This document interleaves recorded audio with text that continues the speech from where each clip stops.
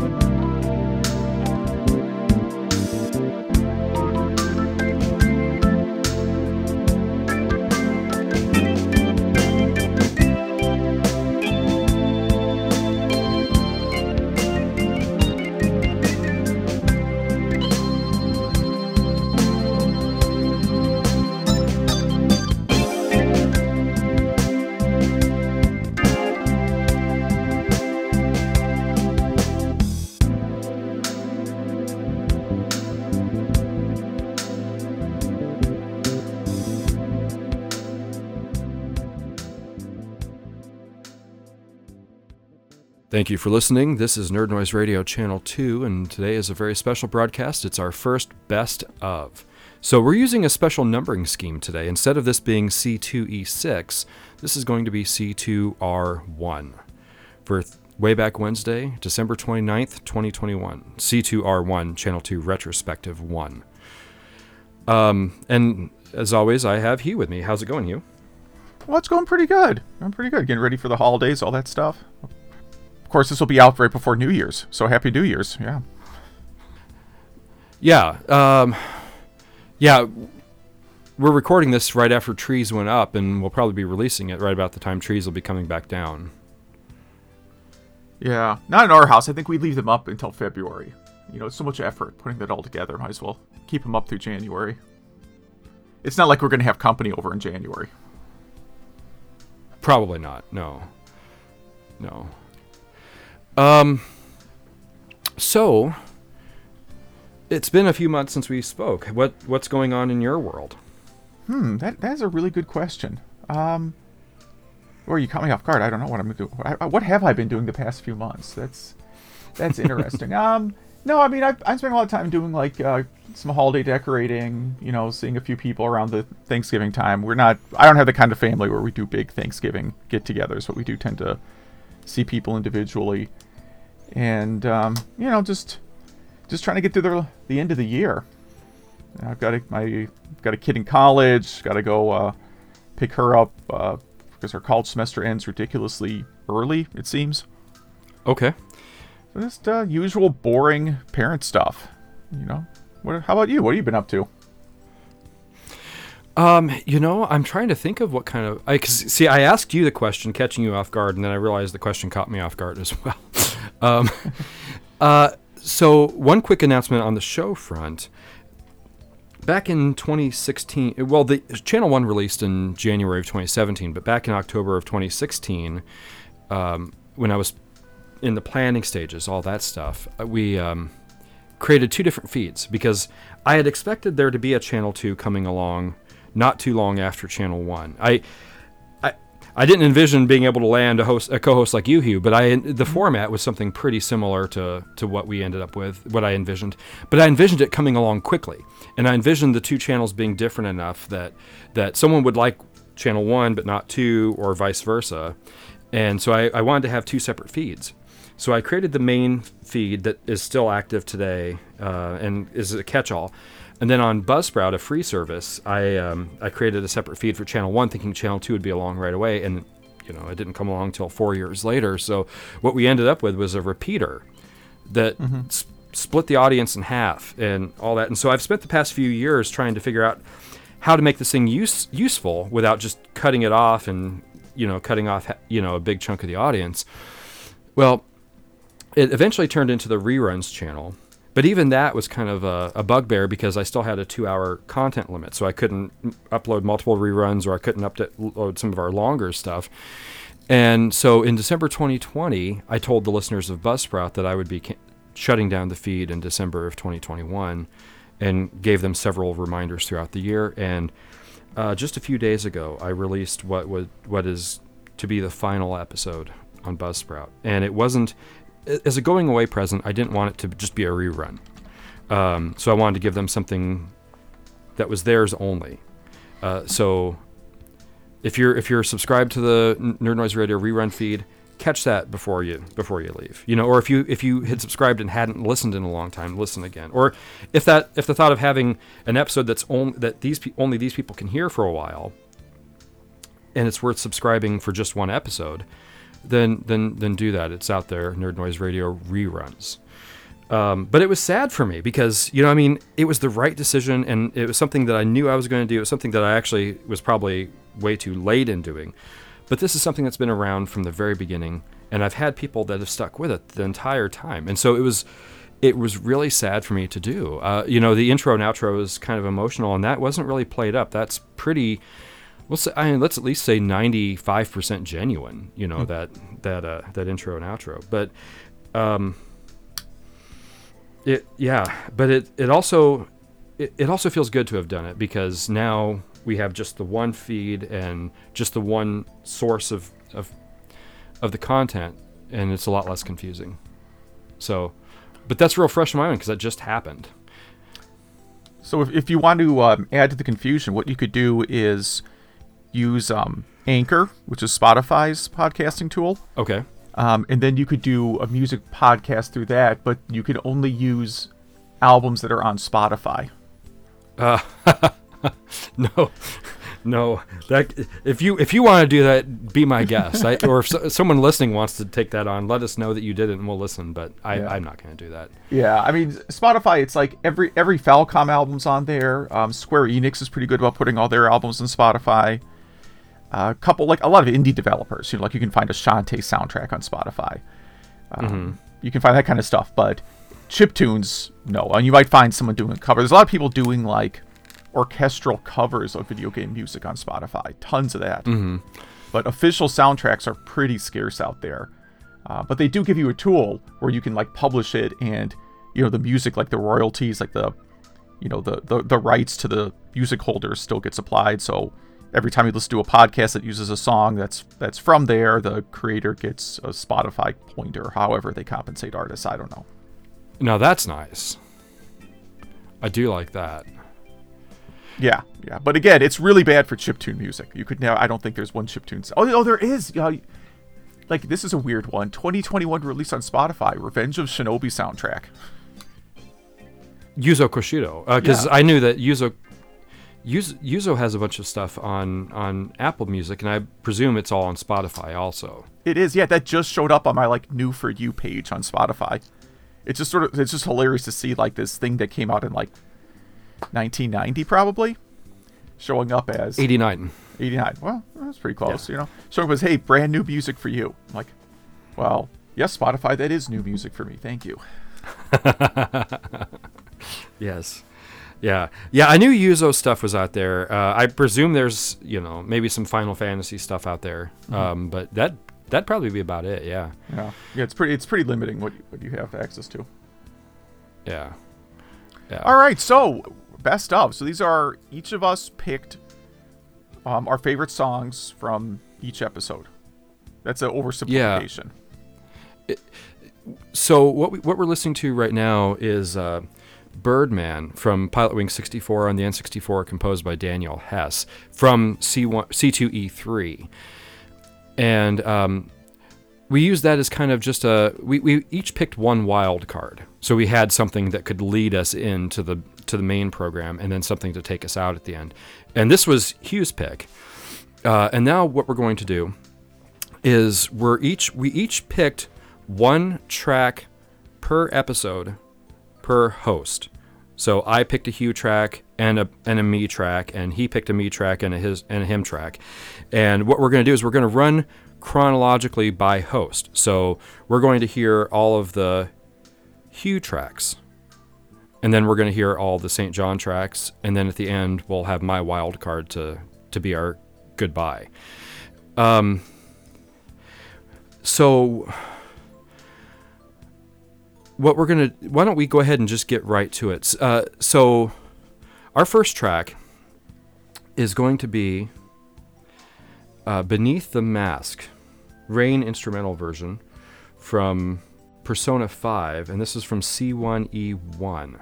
The composer is Shoji Meguro. This track was originally selected by Hugh, but was selected by me for our retrospective. So let's go ahead and check that out.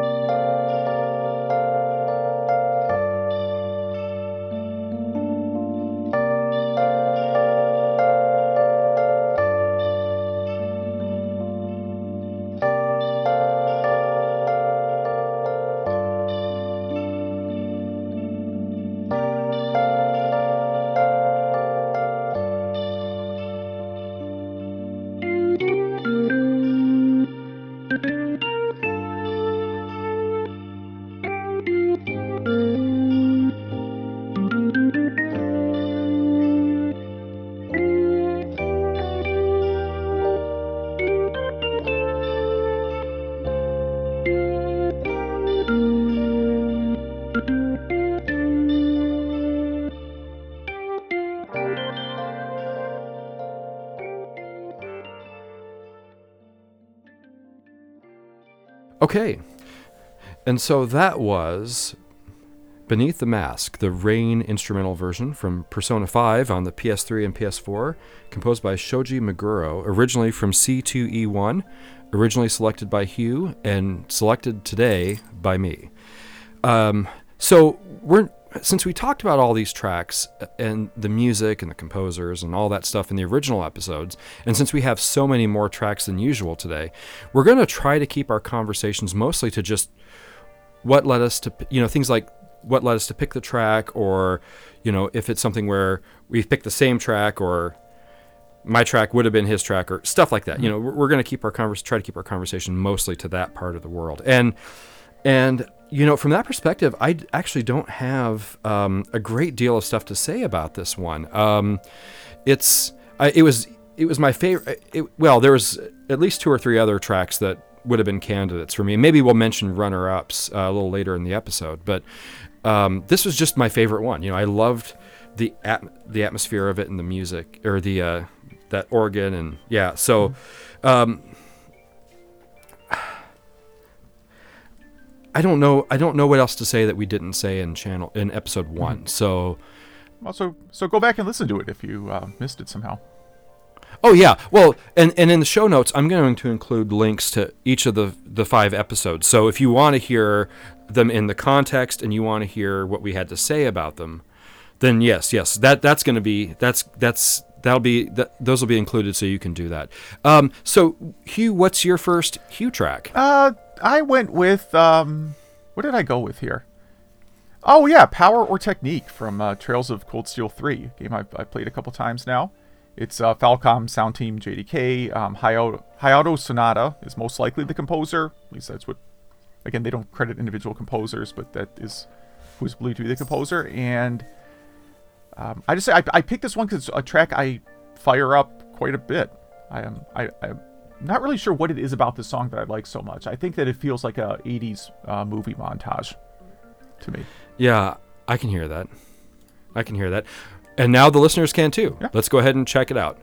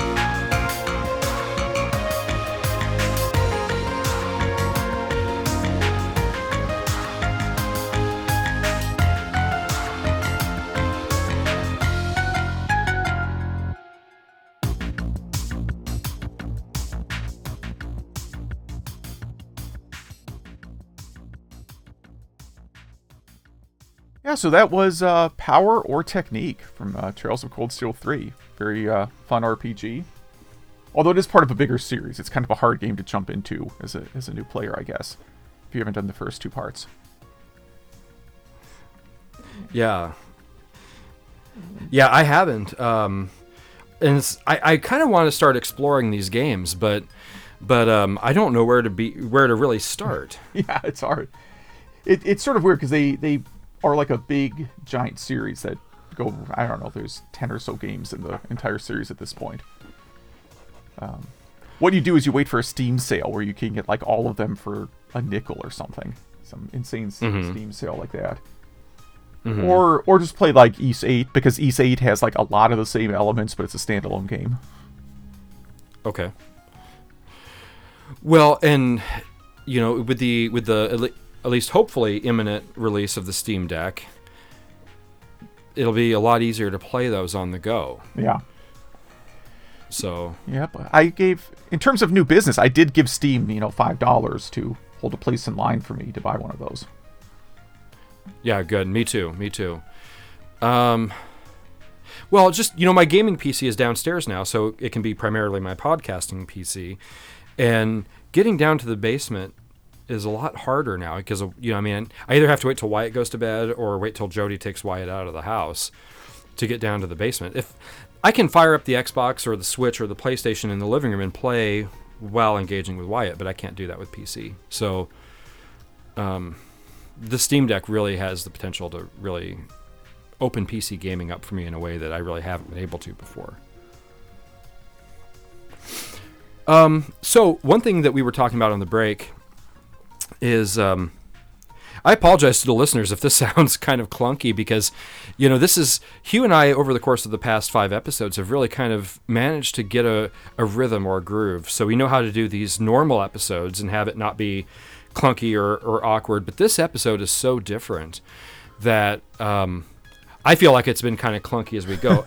I figured either the listeners wouldn't notice, or if they did notice, they'd think it's charming, it's cute, it's silly, that it's being so awkward. But anyway, I figured I would just say that in front of the listeners. So our apologies for that. Hopefully this will get more streamlined as we go and get more of a feel for it. Yeah, this is actually the least prep we've done for an episode, I think. It's it's funny. It's the biggest episode we've done. It's the most, in a certain manner of speaking, it's the most important episode we've done, and it's the one that we are the least prepared for. Yeah.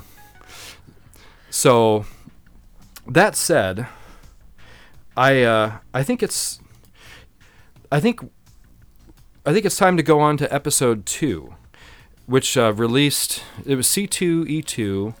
Deck the Halls, which, by the way, listeners, if you were listening to C2E2 when we were announcing that episode and then there was this pause and the name Deck the Halls seemed like just something I pulled out of a hat at the last millisecond, there's a reason for that. It's because it was a name that I pulled out of a hat at the last millisecond because as we were preparing to record, we're like, what are we even going to call this thing? Oh, I don't know. So you're listening to C2E2, Deck the Halls. So that actually was improv. That title was kind of an improv thing that just I pulled out of thin air. Yeah, and it worked. I mean, I really wanted to do a Christmas episode, so I thought it was a really fun episode overall. It's one where like you can take the audio only version of that episode and just put it on in the background at a Christmas party if you have really nerdy friends. Yeah, totally. Well, and I'll say because as we've been preparing this, I've been listening to these music blocks again, and I would say that the overall music block of C2E2 is actually my favorite of the 5. I think it's the best of the 5 we did in terms of the overall flow of music. Yeah, I won't argue with that. Like, I think my favorite individual tracks came from episodes 1, 3, and 5, but the overall episode, I think 2 was our best. So anyway, the first track from episode 2 will be a Hugh track that I'm selecting, and it's going to be Christmas on Dobuita Street from Shenmue on the Dreamcast, composed by Dunichi Yuichi.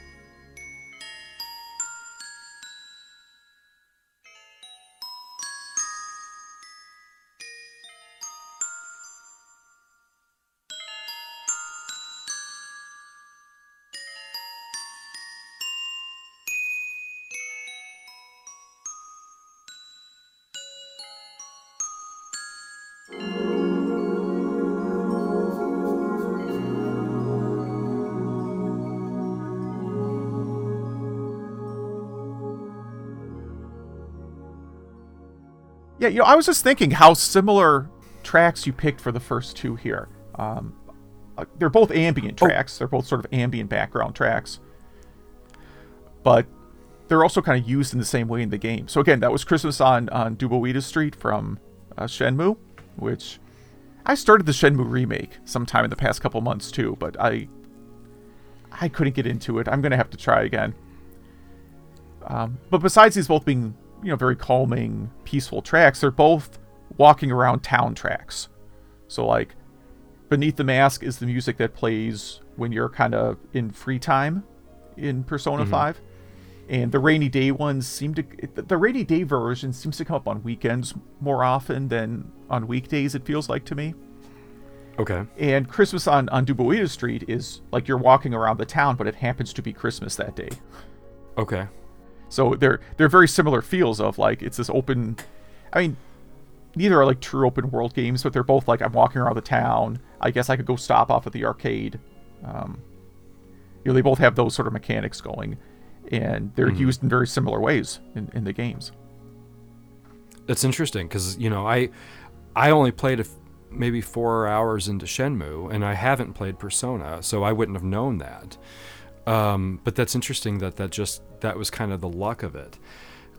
I just chose it because it was my favorite piece of music, and as we were talking about on the break, it just feels, in this game, you just lost your dad. You just watched him die, and you're out to avenge him. And now here it is, Christmas Day, in the midst of all of that. It just feels so sad because of that, but also beautiful. So what is your C2E2 track for us today? So I went with one of my favorite songs we've talked about at all, and maybe, I don't know if it was the inspiration for you wanting to do a Christmas episode, but it was certainly up there.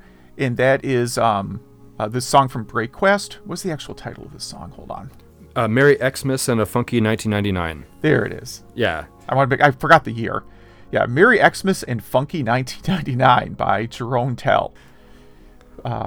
Just a fun song that I will, without any hesitation, put into a regular Christmas music rotation. It's a great track. Yeah. So let's check it out.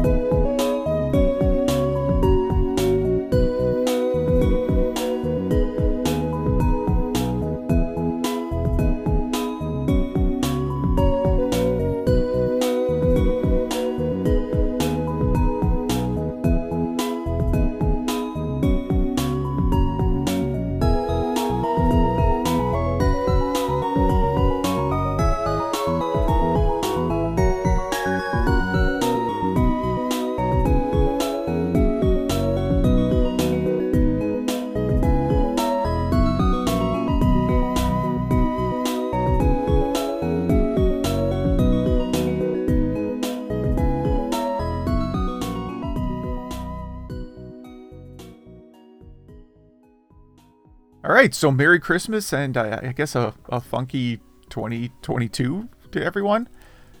2021. Well, is it? I guess I'm wondering, is he wishing you a happy upcoming year or celebrating the previous year in this song? Oh yes, you're right. It would be 2022. So you're right. I think we're wishing that people have a funky 2022. We do hope everyone has a funky 2022, and not in anything remotely like the ways 2020 and 2021 were funky. Yeah, funky seems like too weak of a word, really. We'll call it a euphemism. Yeah, but let's get on to another year. Also, I think we should move New Year's to like April 1st. I don't understand why we have it in the middle of winter. I don't know. I don't know. Had to be like some pope or something declared it some number of centuries ago. It seems like first day of spring makes a lot more sense. Actually, it was. Now that I think about it, we call it the Gregorian calendar for a reason. I think it was like some Pope Gregory that made the calendar what it is. Yeah. So, well, yeah. So, season 1 of Channel 2 was unique because at the time we were only planning on doing episodes quarterly. And we started in the middle, or in September rather than in January. So our first 2 episodes were 2020, and then the next 3 episodes were 2021. And so this is actually a new year, going to episode 3, C2E3 Mishmash Monday Volume 1, which did create a little confusion because on the Channel 1 side, back in May of 2017, there was also a Mishmash Monday, Volume 1. It was C1E10.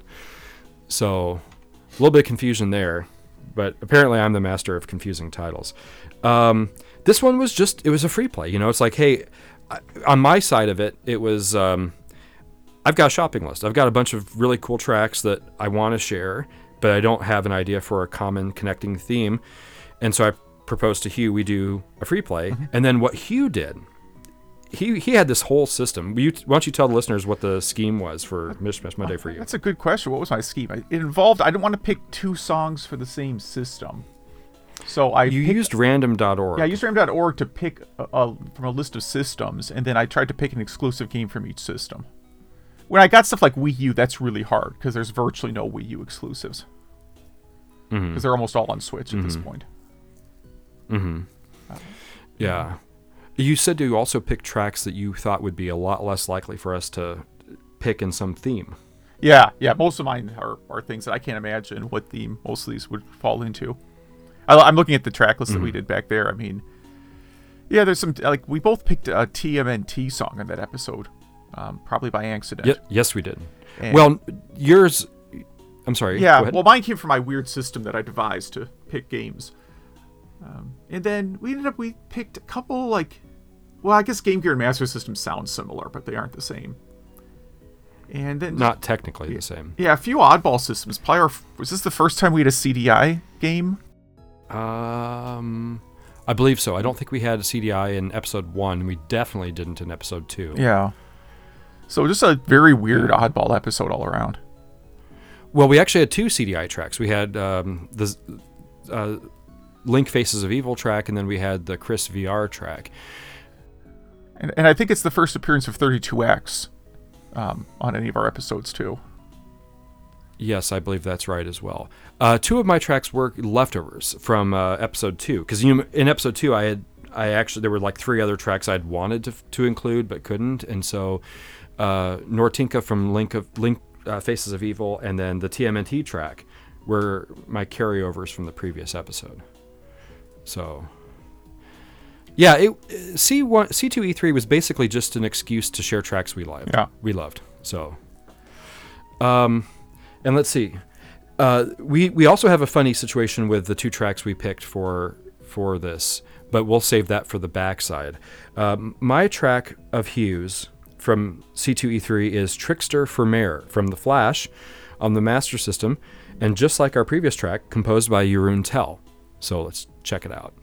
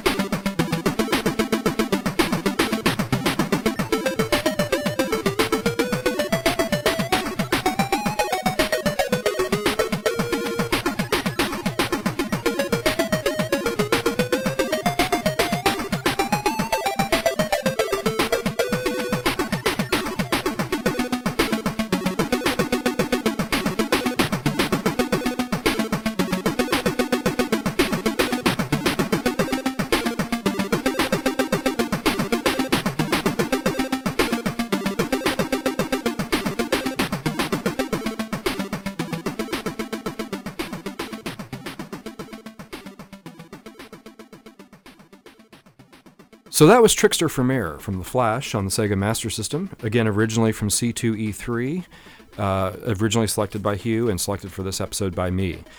Our funny story about these is we had this happen a couple times while we were putting this episode together where we both.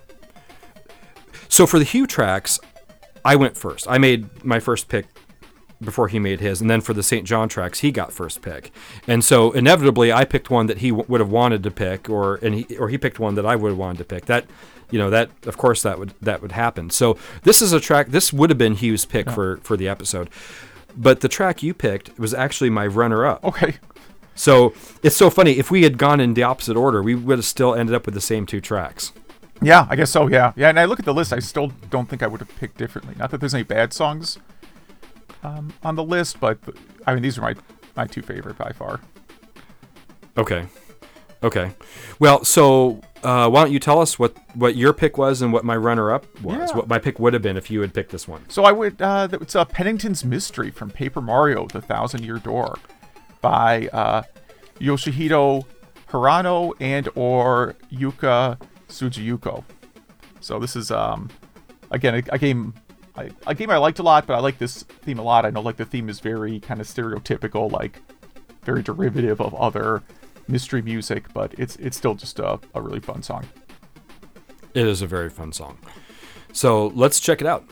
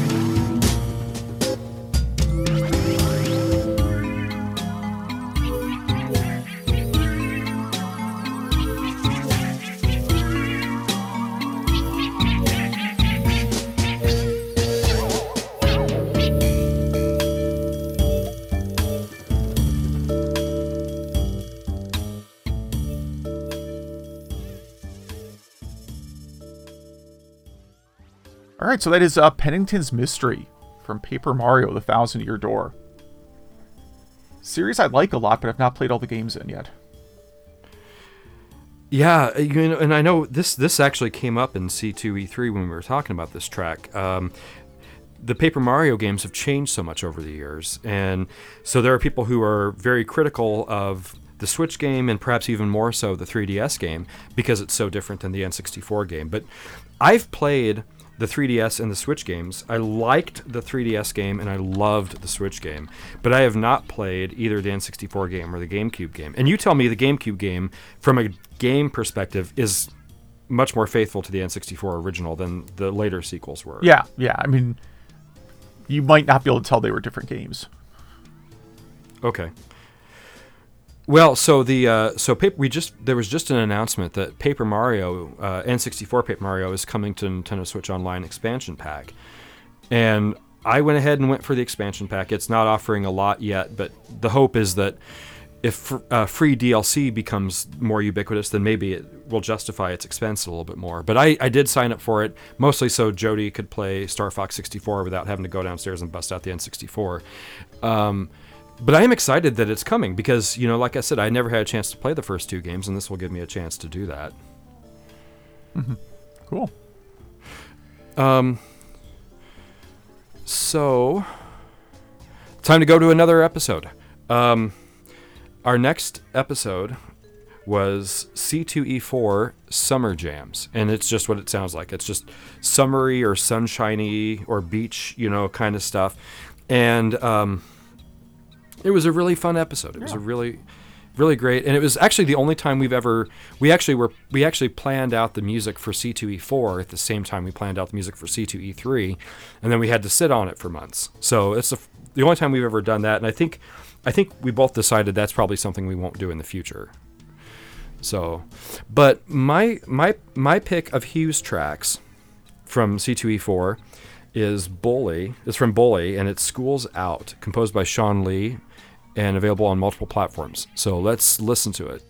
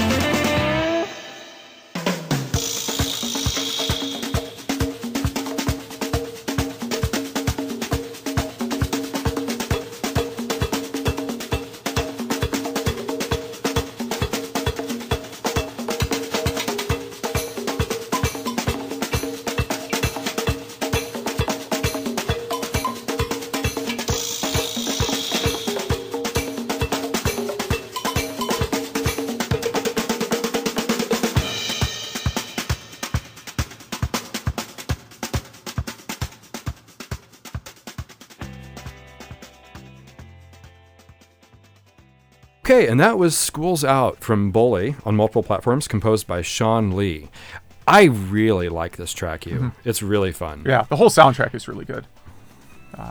all around. And also Sean Lee says, that's another one where I mentioned Spotify before, but that dude has a ton of stuff on Spotify. So if you enjoy this style of music, he has a pretty good catalog out there. Yeah.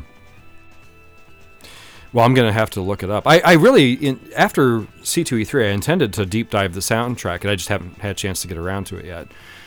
But really fun track. Your track for your Hugh pick for this episode was actually, it's funny. It was your pick was my runner-up. Okay. Just like the last episode. All right. Yeah. And looking at the list, I also would not change that. I mean, there's a couple songs. Ew. Yeah, there's a few that maybe I could have picked instead, but this was maybe the hardest one to pick. Because, I mean, there's at least 4 or 5 songs that I could easily have picked. Looking at the list here. So, when we get to the end of your tracks, before we switch over to me, I want to talk about what your runner-ups would have been for yours and what my runner-ups would have been for yours before we move on to me. Because, yeah, for each episode, there was a minimum of 2 or 3 of your picks and probably 3 or 4 of my picks that I could have chosen just as easily. All right. So this was very painful for me, this process. Yeah. But I, after some debate, I decided on Costa del Sol from Final Fantasy VII by Nobuo Uematsu. And let's just go right into it. Right. Awesome.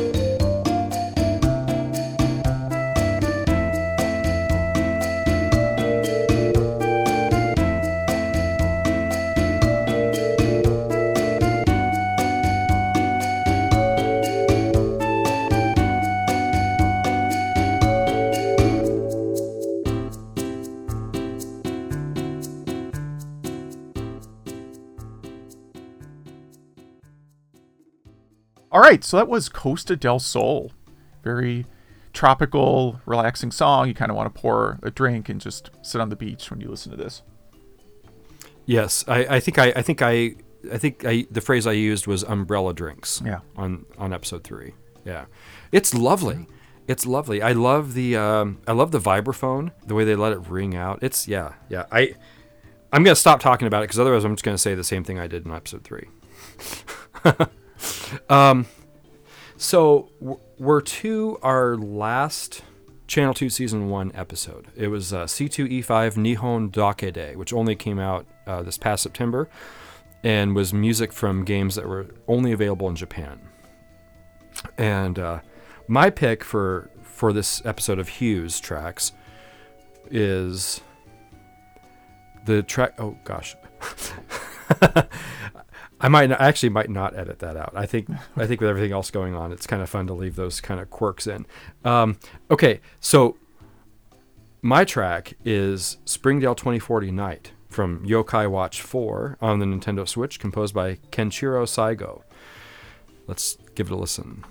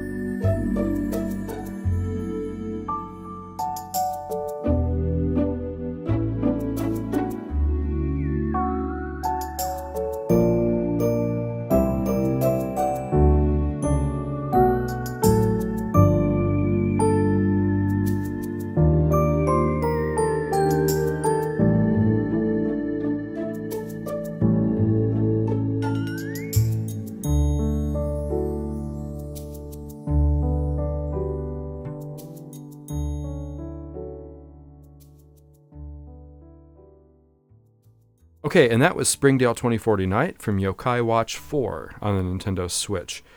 What a beautiful track. This was easily the most chill track of the episode. Yeah.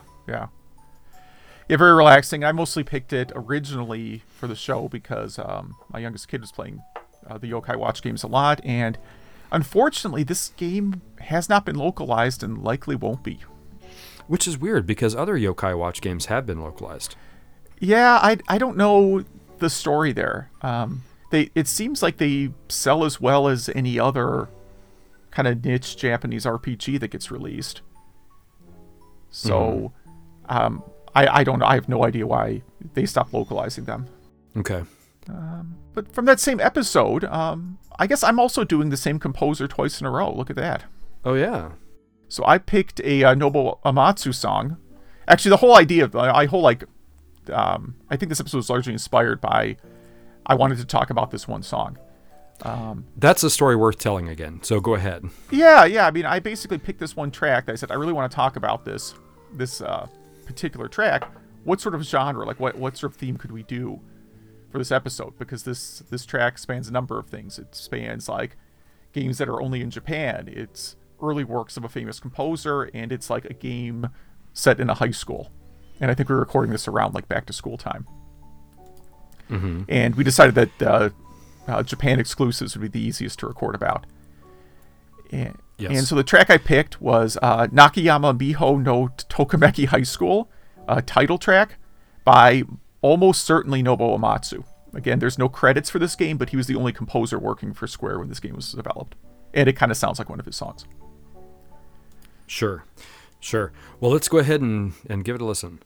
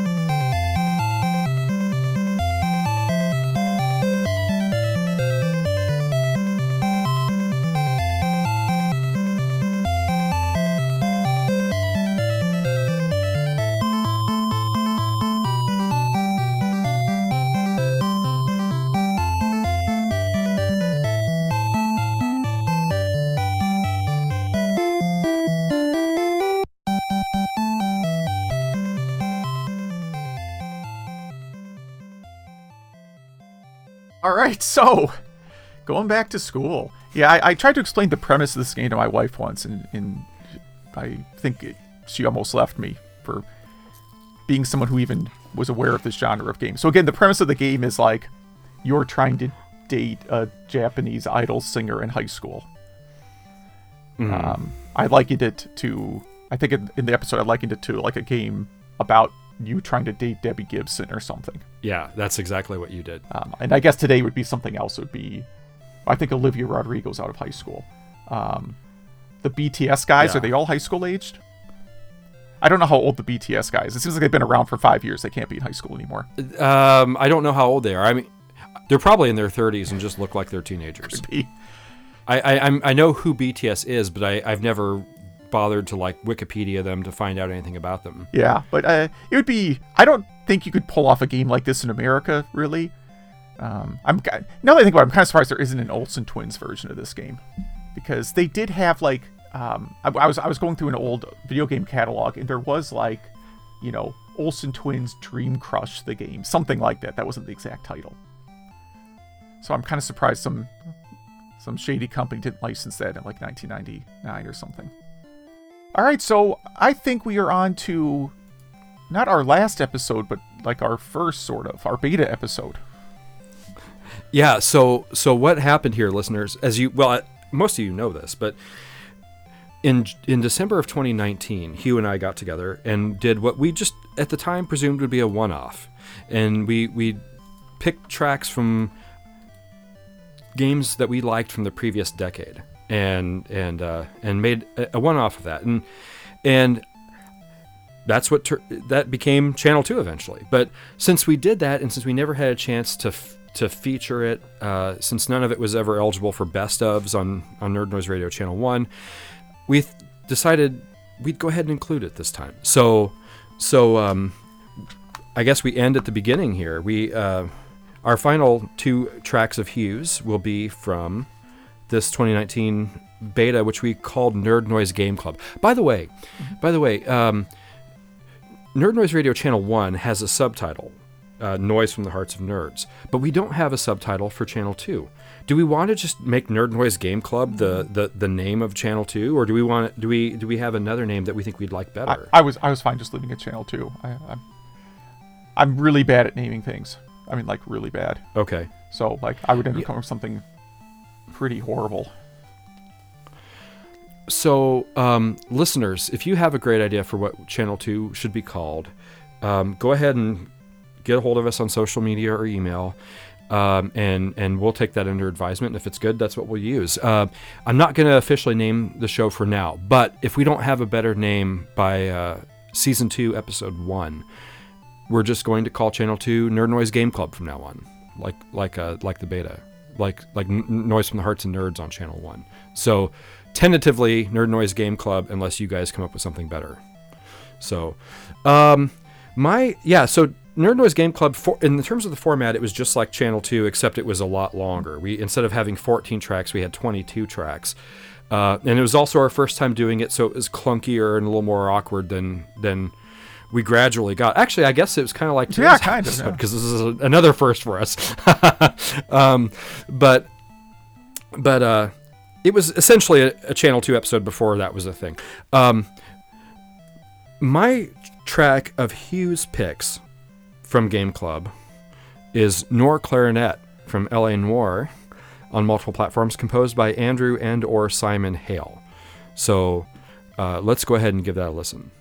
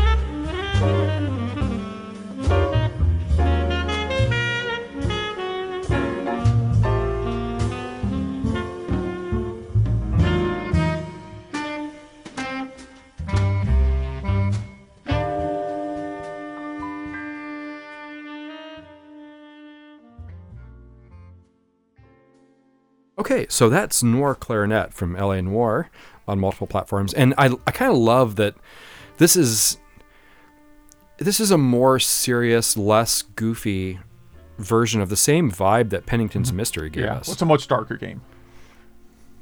Oh yes, of course. Did you play this game all the way through? I know you said at the time. You said at the time that you love everything about this game except for the game. Right. I like the idea of L.A. Noire a lot. But I actually playing it, I did not like the game very much. Mostly because it was, I mean, just because like I don't have a problem if you like games with certain types of content, but it doesn't necessarily mean I like that type of content. And it just I just didn't care for it. I did finish it. I liked parts of it enough to play through, but I probably wouldn't play another game by the same developer. It's Rockstar. No, it's not. It's published by Rockstar. Oh, it's not. That's the deceptive part. Okay. Like, you think you're getting like a Grand Theft Auto game, but it's a different game. It's a different studio and a different writer, just published by Rockstar. Rockstar, maybe, I don't know, keeping some other assets. Like, I don't know I don't know everything about their relationship, but I would liken it. No, I wouldn't even say it's like a HAL Laboratory situation, because they weren't owned by Rockstar either. Okay.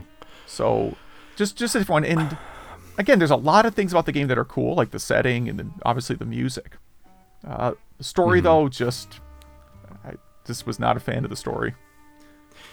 I got a couple hours into the game on the Switch, and I saw the charm in it. I put it down for something else and just never picked it back up. Now, I realize there are a lot of ways that it's not like Grand Theft Auto. You can't just like go grab a car and mow down people and go on a rampage, you know.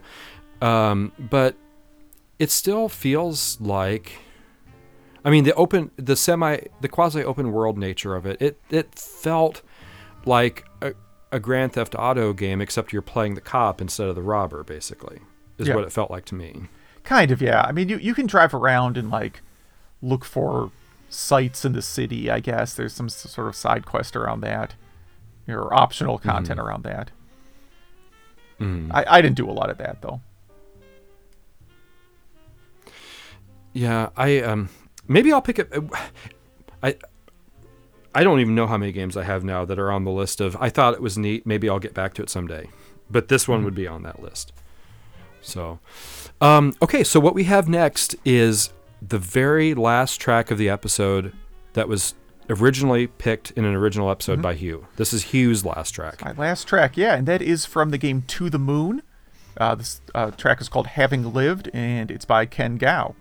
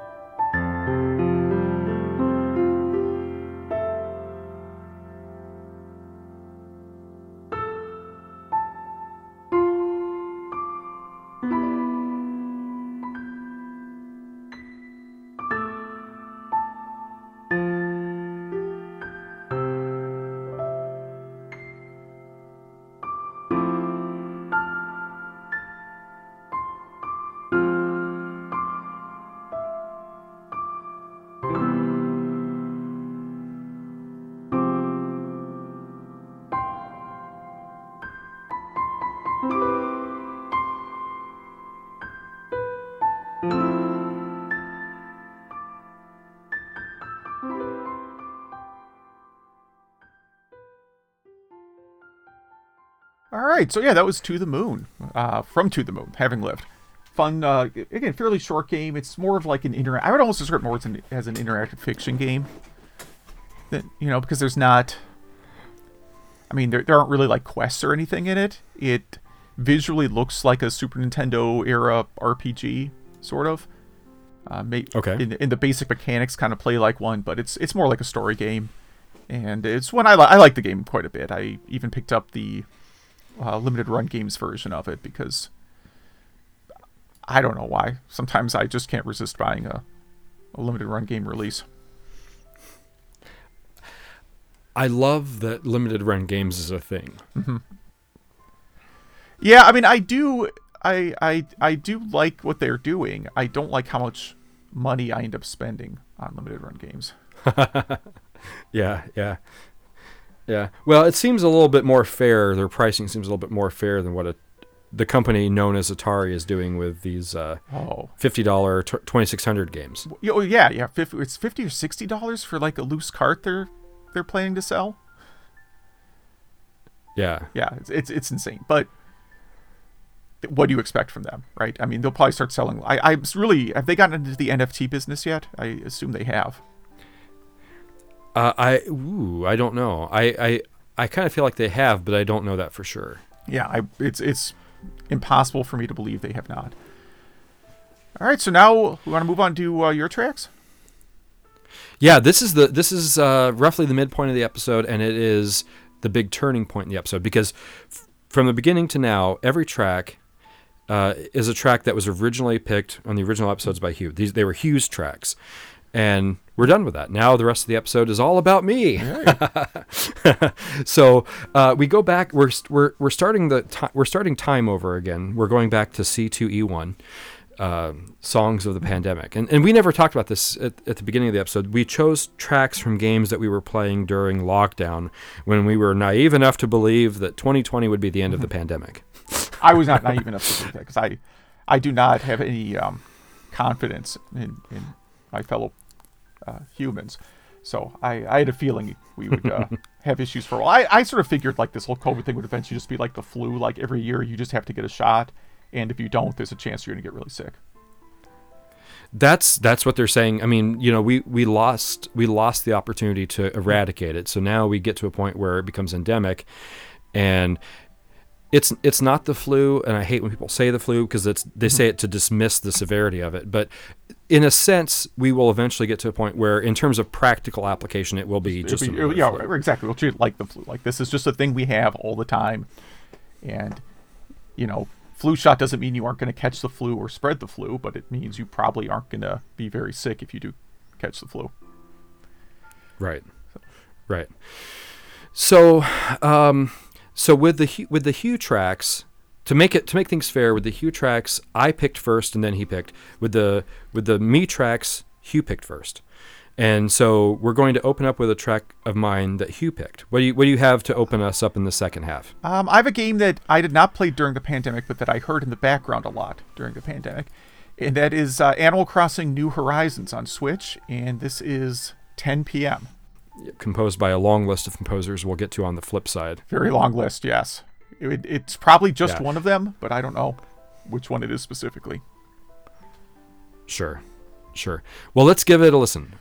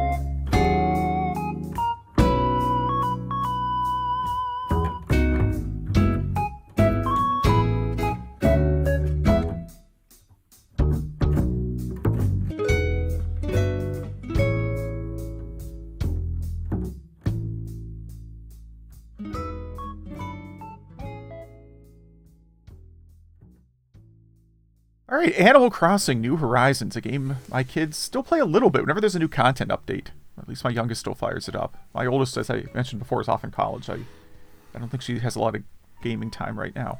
Actually, from my understanding is that Mario Kart is actually very popular at colleges, or at least at hers. Yeah, I've heard that too. It's a big kind of T-stress game that they play a lot up there. It's very well. It fits very well for that. You know, I remember. So, I had been married before I returned to college. I graduated high school. I took 2 semesters of college and then quit. And then when I went back to college, I was a married man. So, I missed the whole dorm experience. But I had friends my age that were in the dorms, and so in the early 2000s we'd go up and hang out, and everyone was playing Halo. Okay. You know, it was like Halo was the thing. But I could see Mario Kart being that same kind of group activity, de-stressor. What do you have a game that you play for stress relief, just to zone out and play? I have quite a few, but a lot of times it's Dr. Mario. It's a pretty common one I go to. Because it's really, especially if you played on like the fastest speed, it's really hard to think about anything else while you're playing it. See, that for me, that's not a de-stressor, though. Yeah, you literally can't think of anything else because you can't keep up with the rate things are happening. So that's a real common one for me. Really. Okay. Yeah.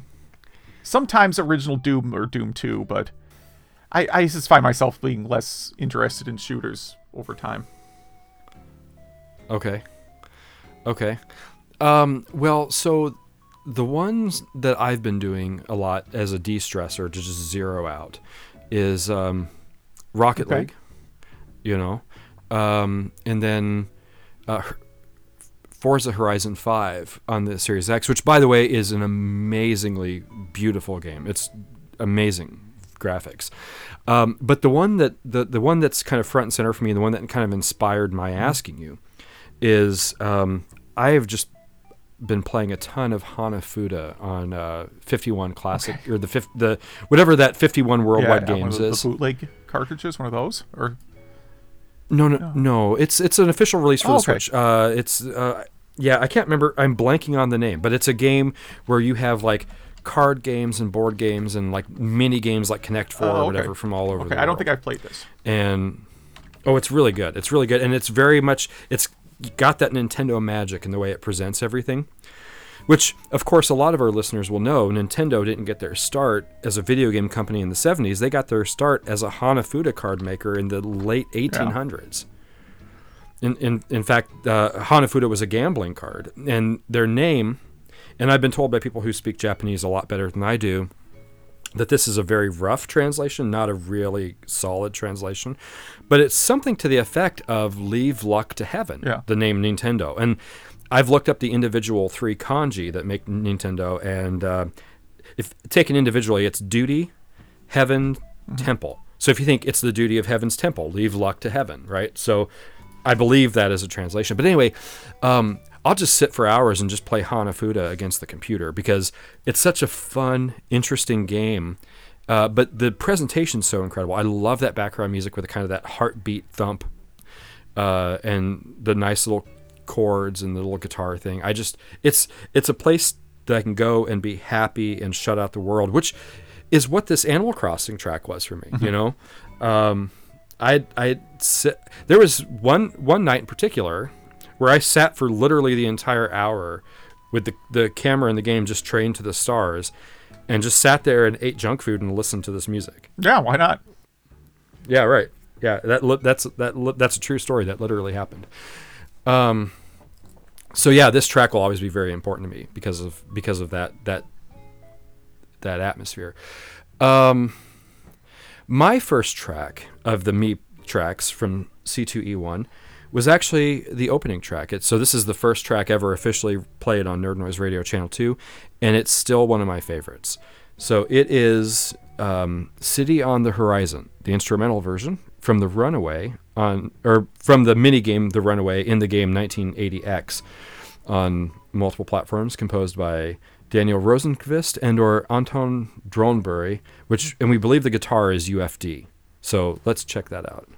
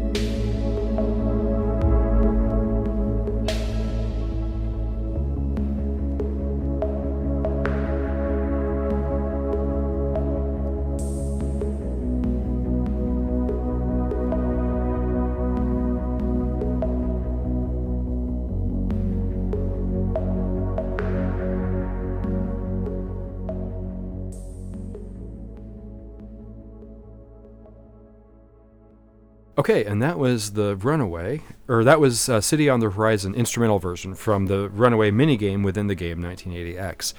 And in the in-game version, we call this the instrumental because in the in-game version, there's this great big, very powerful voiceover monologue from the main character while this is all happening. So if you've never played 1980X, it's one of the shortest games I've ever played. Like you can literally play through the game in like an hour. And there was talk about there being additional content, which maybe will happen someday, but with as long ago as that talk was with nothing, I kind of wonder if maybe that won't happen anymore. But if you get the game, if you can find it cheap, play it. If you can't, just watch the thing on YouTube. But it's an amazing experience that's worth experiencing, even if you're just watching a YouTube video. Nice. Yeah. Yeah. So one thing we forgot to do at the end of Hugh's tracks, but as Hugh and I were talking in the break, he has an even better idea. At the end of as we treat each episode, we'll talk about our honorable mentions. So Hugh, what honorable mentions did you have from C2E1? I'm going to go with Bar from Dungeon Explorer, which I was sort of debating making the intro to the whole episode. Okay. Because it's very short, but very catchy and fun. I think that the intro track that you chose from from Pilot Wings was a perfectly good intro, but I actually think Bar would have been even better because it's got that we're at the beginning of an adventure thing that that would have been a great opener. But did you have any others that you thought that you were either your tracks or my tracks that you were like, oh, I really want to choose this? Yeah. I can just stick with that one. I'm going to try and do like one per episode, I think. Because the thing is, like, we don't really have like any bad songs in any episode. Oh, no. So it's really hard to, I could justify picking almost any song from any episode. But on this particular one, Bar was the one that I had the hardest time not picking. Okay. So for your tracks, I almost chose the Saturday Morning RPG track. I really love that. And... for me, my goodness, the Unholy Impact track from Mother Russia Bleeds was a really strong contender, or They're Back from Streets of Rage 4 would have been really good too, or that Samaras 3 track would have been a really good one. Any of those would have been picks that made me happy. The reason I didn't pick them is because we had The Runaway, and that was such a strong front runner for me. That was just like, if that doesn't make the episode, that will make the episode no matter what, is my thought, Yeah. So, but yeah. So we're back to Deck the Halls. We're back to Christmas music. And what was your pick? I went with, I'm not sure I get the title correct here. The Nintendo eShop music from December 2015 by Kazumi Totaka. Yeah. Great track. Let's check it out.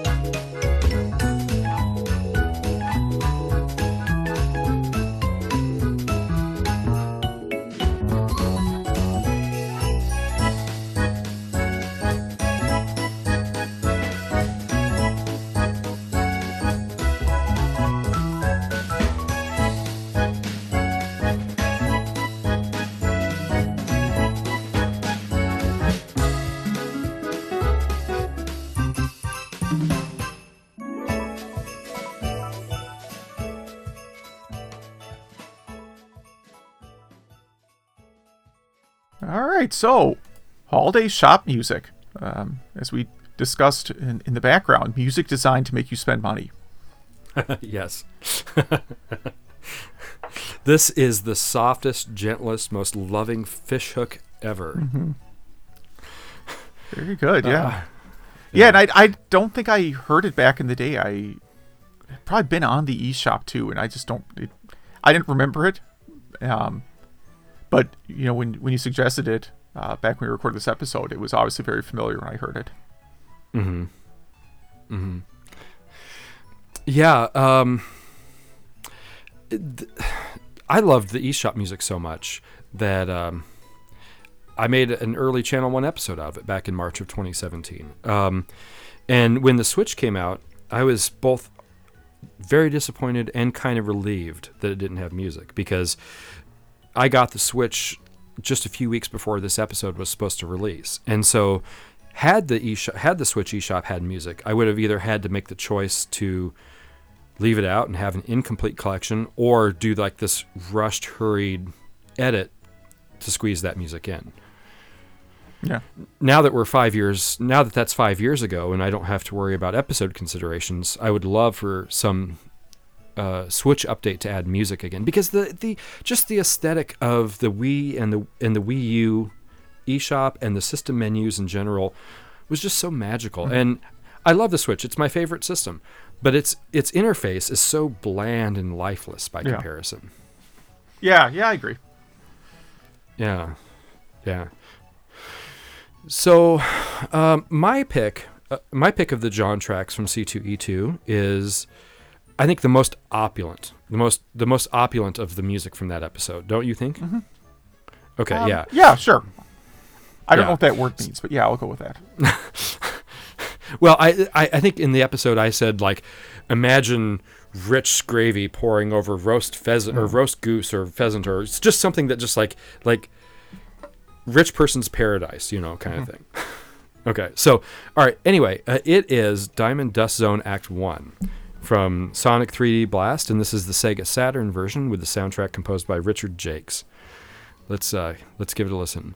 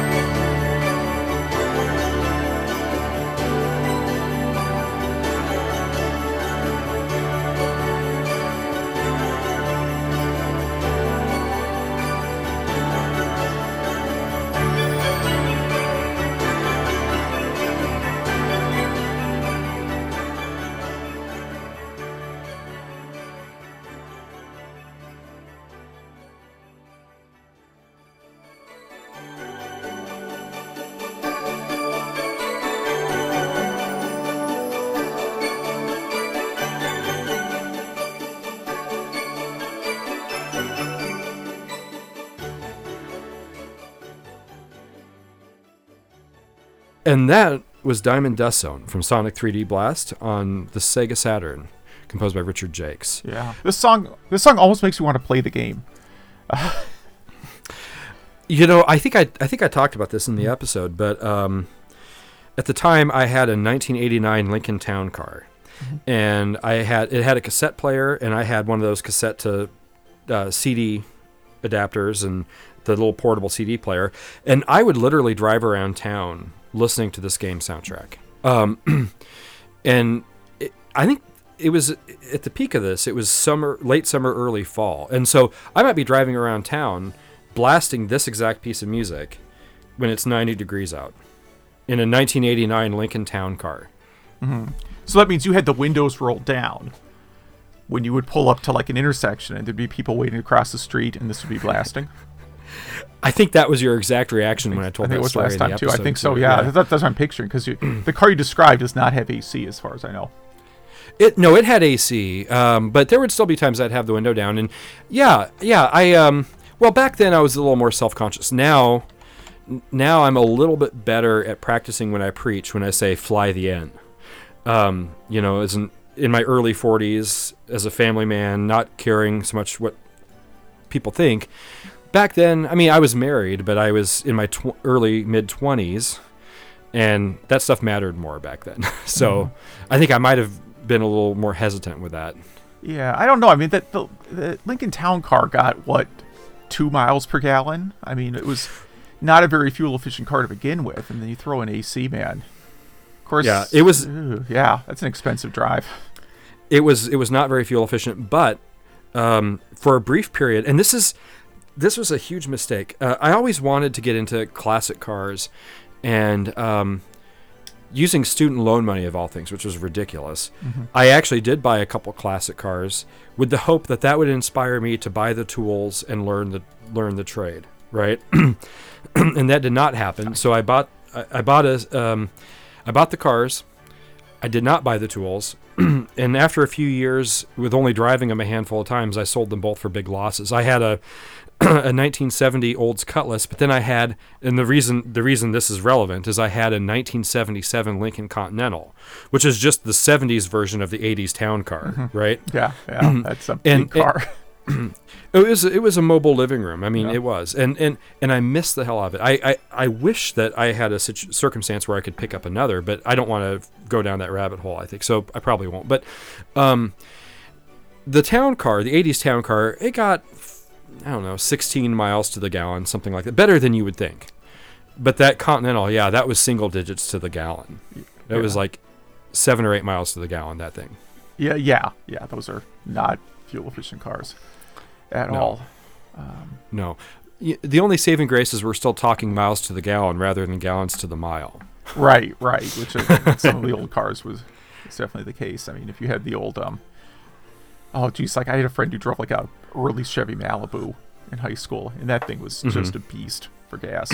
Now, mind you, this was gas was 90 cents a gallon back then, if that. Right. But. Right. Yeah, those were the days. I had started driving shortly before those days were over, so I had a brief period of that sunshine.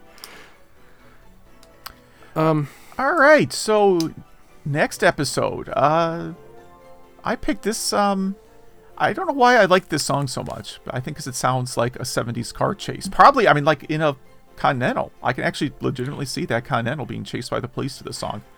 Well, so it would actually be that Starsky and Hutch Ford Torino, the red one with the white stripe, yeah. So, speaking of old, fuel-inefficient boat cars that were awesome anyway. All right. So this is... Track 4 from Starsky and Hutch by Tim Follin.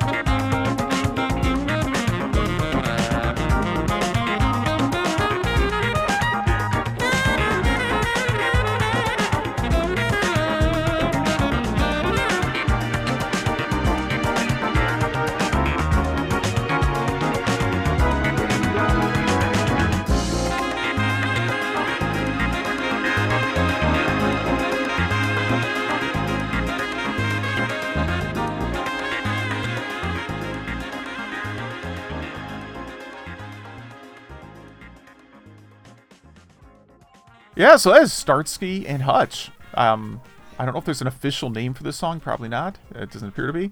But Tim Follin, that's a name that I'm surprised hasn't come up more, because he's done a lot of soundtracks. And the thing I love, and I think I made this exact comparison in the original episode, but for me, Tim Follin is kind of the anti-Koshiro. Mm-hmm. You know, Yuzo Koshiro is a chameleon. He can do Streets of Rage, he could do ActRaiser, he could do all points in between convincingly, right? But Tim Follin, and I don't mean this as a dig against the Follin brothers, because I mean it just as much of a compliment. They have such a signature. There's a certain degree to which everything sounds the same, not because it's boring or redundant or repetitive, but because their brand is so defined. Mm-hmm. There is the Follin sound, you know, and I think in the original episode I compared this to the Spider-Man X-Men soundtrack on the Super Nintendo. Better quality instruments, but this is stylistically this would be right at home in Spider-Man X-Men. Yeah, for sure. And you hear some of those same compositional ticks in this that you do in the Spider-Man X-Men tracks. So, yeah, this is a glorious one. If this is one, if you hadn't picked this, I could have picked this. Which reminds me, we forgot to do the honorable mentions and Deck the Halls. Yeah, and I'll say real quick for that episode, I was going to go with the track from Home Alone, which was surprisingly much better than I expected it to be. Okay. That would have surprised me. That would have been a surprise for me because, I mean, it's a good track. It's a fun track, but it didn't seem like the thing that would like leap off the page at you. Yeah. That's what surprised me. I was sort of expecting that game to not have a good soundtrack, and then it did. Okay. So my honorable mentions would be the Frostlands from Octopath Traveler, which is I kind of expected you to go that way, actually. Yeah, that's a good one too. Yeah. And then. Your tracks, my honorable mention would be Phantasy Star. The Phantasy Star track was so good. That was a really tough choice for me. And then I guess the ambient ones, like the Limestone Cave and the Ice Cavern, the ones that just felt really bitterly cold and atmospheric. Yeah. Yeah. Now Ice Cavern, that is like my least favorite stage in Ocarina of Time, so I couldn't pick it because it's too triggering. Okay. Because the ice bats, I can't stand the ice bats. Okay. Yeah, that level sucks, but I love that music so much. Yeah, luckily it's a very short level. That's the only redeeming quality. Sure, it was short. Yeah, we wouldn't even call that a full dungeon, would we? That was kind of more of a giant cave, than like a proper dungeon. Yeah, it's just for like one little. It's required for the story, but it feels more like a little side thing. Yep. Ice Gaiden. Okay, well, so why don't we get to my pick from C2E3? And let me say that C2E3 was the most difficult one for me to choose because it had the most honorable mentions that were very strong. So this one, I chose this one because of the power of the story that went with it in the episode.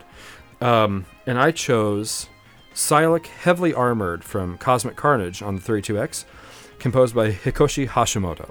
So let's check that out.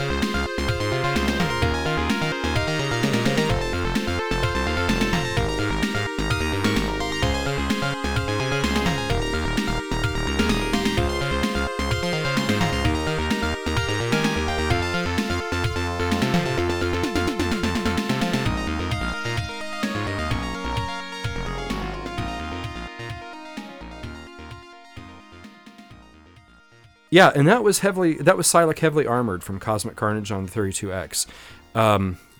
This was the really hard pick for me. I guess I'll get straight to the honorable mentions. So for your tracks, obviously Pennington's Mystery was a tough one. I really did like the Sunset Park train zone. You know, that it really kind of felt like you were on a train. Yeah. So that was a good one. But listen, on my side of the house, this was so hard for me because it was between Starsky and Hutch. Well, no, it wasn't because you already picked that one. But it was between Nortinka and Winter's Here and Chris VR and Mystic Woods. So basically almost every track of mine was like, you know, it was almost all of my tracks were like, I want this one so bad, I can't stand it. This was the most painful moment in episode planning for me because I could only pick one. I will say, and I won't say which one it is. I'll spoil it now. My wild card is one of those tracks. Okay. It came from C2E3. It is, yeah. Yeah, you'll get to hear it on the way out. Yeah, it'll be at the end of the episode. So, what were your honorable mentions for this one? Yeah, I'll stick with just picking one here. I mean, obviously I picked my wild card from this episode too. But like Synchronicity number 23 from Trails of Cold Steel 4. There are 22 previous ones. I don't know where he got that number from. But I'd already picked a game from the series for the episode. I didn't want to have too many, so that's why I left it off. But that's just, it's a really fun, it's short, but it's really fun. And it's the closest we've come to doing dub, which it's still many miles away from dub, but you've gone on the record for how much you dislike dubstep, and then this is the closest we get to it. Yeah. Dubstep to me sounds like a lot of music being thrown in a blender. I've never been a huge fan. But this song's really catchy, and again, how it's used in the game is maybe part of it. Like where they chose to use it in the game just fits really, really well. Yeah. No, it was a really. I love that track. It was a really good one. But again, the reason that this Cosmic Carnage track won out for my pick is because the story that went with it. And I'm not going to tell the story again, but it was the one where this is the track that I liked, and then I had a dream where it was center in the dream, and then I woke up in love with the track. In love with the sound, the whole soundtrack for that matter. You know, so it's like it changed for me overnight. Yeah. Okay, so let's go back to Summer Jams.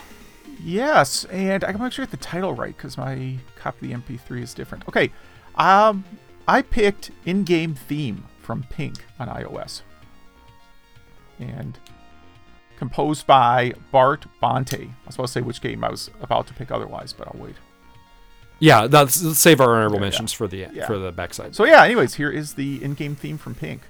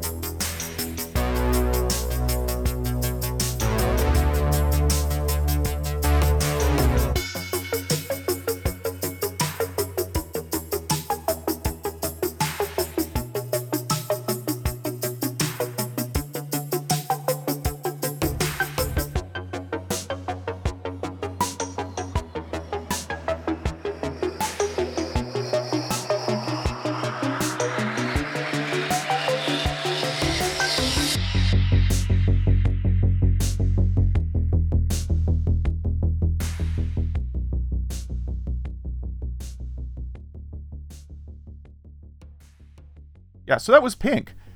And this also, I don't know why, this also has sort of like an 80s movie vibe to it. It's kind of a really loose take on synthwave. Yeah. You know, a lot of those voices, the percussion is a big part of it. It has that signature neon pseudo 80s sound to it. Yeah, over Halloween season this year, I caught up on like 80s, I wouldn't even say B, I'll go so far as to say C, horror films. Okay. Because the Amazon Prime has like, I'm not like trying to plug these different services, but they have a lot of like what I would call bad VHS rental movies now. So like, okay. I watched a movie called Chopping Mall over Halloween season. Have you seen that? No, but the name. This song would fit perfectly in Chopping Mall. Okay. Yeah, it's about a mall that hires or deploys high-tech robots to be mall security. And then there's a lightning strike and the robots go mad. They go rogue, yeah. Yeah. And teenagers who were having a party in the furniture store that night are hunted down by the robots. That sounds so bad that it sounds amazingly good. It's amazingly good. It is one of the best bad 80s horror films I've ever seen. Well, and I've said this before. I don't think I've said this on the show before, but I've said this before. It's stuff like that proves that good and bad is not linear, but circular. Because if you go far enough into bad, you end up on good. Yeah. And so, like, there's a lot of things that try to recreate the look of the 80s. Like, there's the Fear Street movie and, of course, Stranger Things. Nothing recreates it like an actual 80s movie. Like, no. Like, the mall looks so much more 80s than... Like, the attempt to recreate an 80s-looking mall just kind of looks over the top and cheesy, whereas an actual 80s mall looks a lot more 70s than you think, you recall. Uh-huh. And that's what I like about that authentic look. It's just like, oh, yeah, that's actually what the malls looked like back then. Like, there's cigarette vending machines and people openly smoking and, all that kind of stuff. That reminds me of a meme. I saw a meme that had, like, this fabulous room with like neon and like a plush cassette tape and like posters, just the whole 80s stereotype thing on full blast, right? Yeah. And they said, this is what we think the 80s look like. And then the second picture was like a basement with a console TV and Atari and wood paneled walls. And it says, this is what the 80s actually looked like. Yep. Yeah. They look way more like the 70s than your memory has. All right. I kind of trailed off there. No, that's okay. One thing I want to say real quick is I had mentioned to you privately before the show that there was one track that you picked that was a real surprise to me. Okay. Really caught me off guard. And it was this one. Okay. I was really surprised you picked this one. Not because it's a great track. The track lacks no merit for being picked, right? But you were so into the Outrun track, and you were so into Ayane from the Dead or Alive beach volleyball game. I was so sure you were going to pick one of those. Yeah. And we get like, here's the problem. Like when we talk about like our honorable mention, like basically every song on this episode is an honorable mention pick for me. Like, okay. Like there's not a song like this was definitely the hardest episode for me to pick. Okay. Yeah, by far. So, I could justify picking just about any other track. Okay. Well, I'll save my honorable mentions for after the track we did share. Yeah. We did feature. We will. We will feature. We are going to feature in the future, which is now. The future is now. So I went with, and this was a really hard pick for me too, but I went with Serena Beach from Super Mario Sunshine on the GameCube and recently refeatured on the Switch. And that is composed by Koji Kondo and or Shinobu Tanaka. So let's check it out.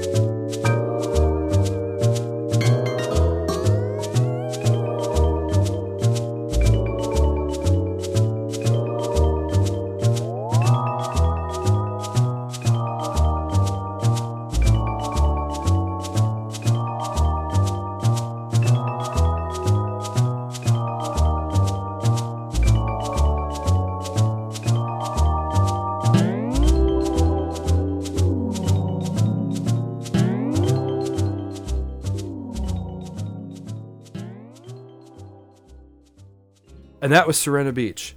And this was a really, I had to go with this one because I couldn't get over that magical sense of, it's so hypnotic. I mean, it's jazzy, but it's hypnotic, and it's beautiful, but it feels like something's just not quite right with what's going on around you. Mm-hmm.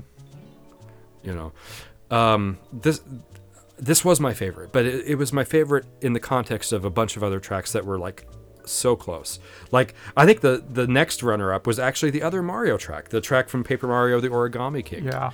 You know, I think that was the Outrun track, of course, and the Ayane track. And yeah, I mean, I'll say again, there is no track in the entire season 1 that's not worthy of being chosen. Mm-hmm. But we put ourselves in the situation where we had to choose anyway. Yeah, and you're right. I could have easily have picked the Dead or Alive game. I could have picked Outrun. Outrun is just a great soundtrack. In the 2006, what was it, a remake or reimagining, whatever you want to call it, did a great job with the soundtrack too. And I think I picked a track from Wonder Boy 3 that is really, really good also. Like Outset Island. Like there's not like. This was by far the hardest episode to pick tracks from. Okay. Yeah. It was a really good episode. It was a really fun episode. So anyone listening to this it should go without saying, anyone listening to this who hasn't heard any of these episodes, go check them out. But Summer Jams just had, there was just a lightheartedness to it that the other episodes didn't quite capture. But that makes sense for the music, you know. So, which brings us to brings us back to Nihon Dakede, C2E5. What was your pick from this? So I went with Stage 4 from Chip Chan Kick. Just because it's a very goofy, fun song. It's a lovely song. Yeah. I love it. Let's fire it up right now.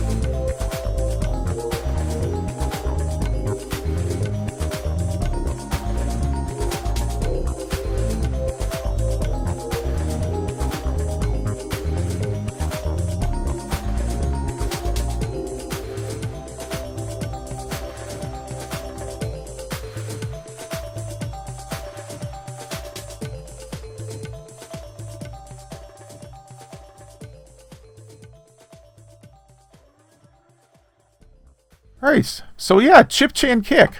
We were ragging on the PCFX for a minute there. I don't know if we're going to include that in the show. PCFX is a system I'm super curious about, but also terrified to try.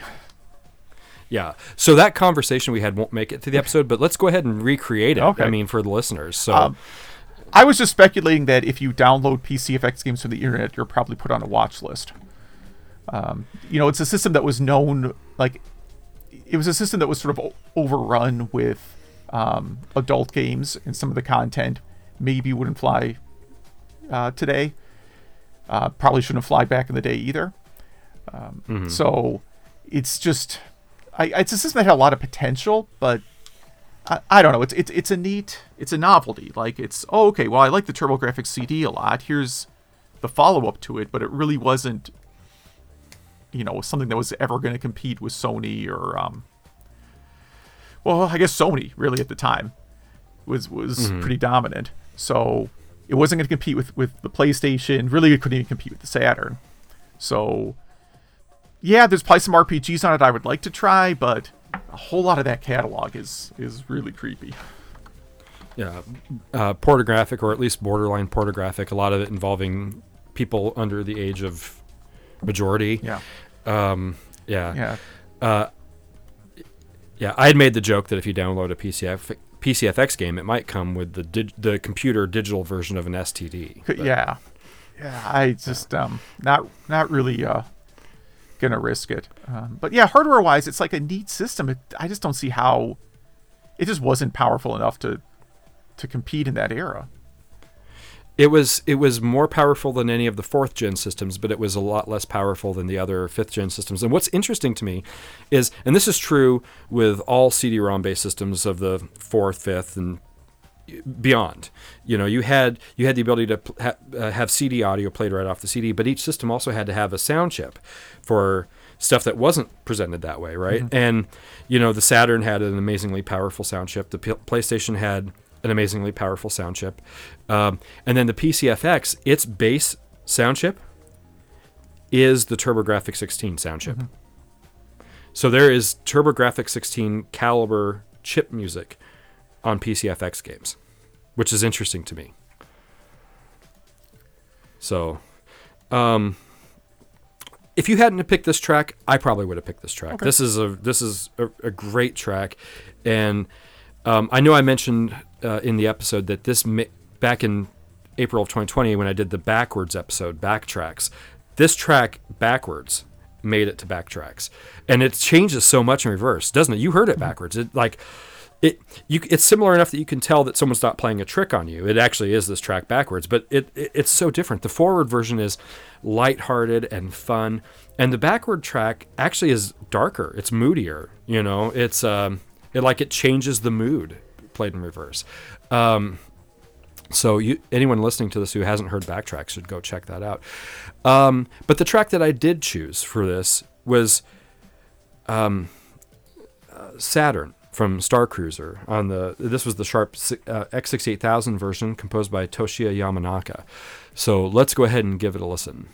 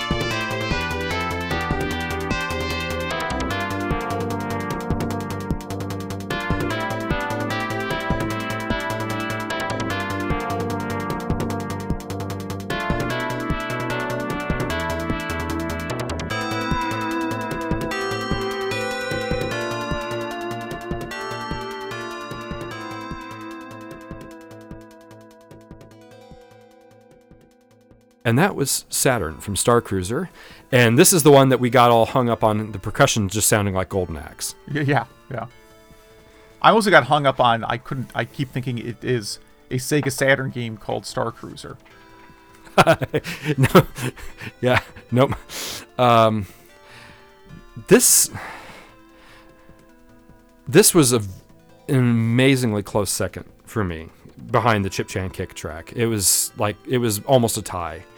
But this episode was really tough for me too in terms of alternate choices. You know, I mean, the Psychic Detective track, the Mado O Granzort track were both really strong ones. But then I also had Torrid City. I had Yu Yu Hakusho. I had the Mojib Ribbon track. This is another one of those where a number of your tracks would have been ones I would have wanted, and then like all of my tracks would have been ones I would have.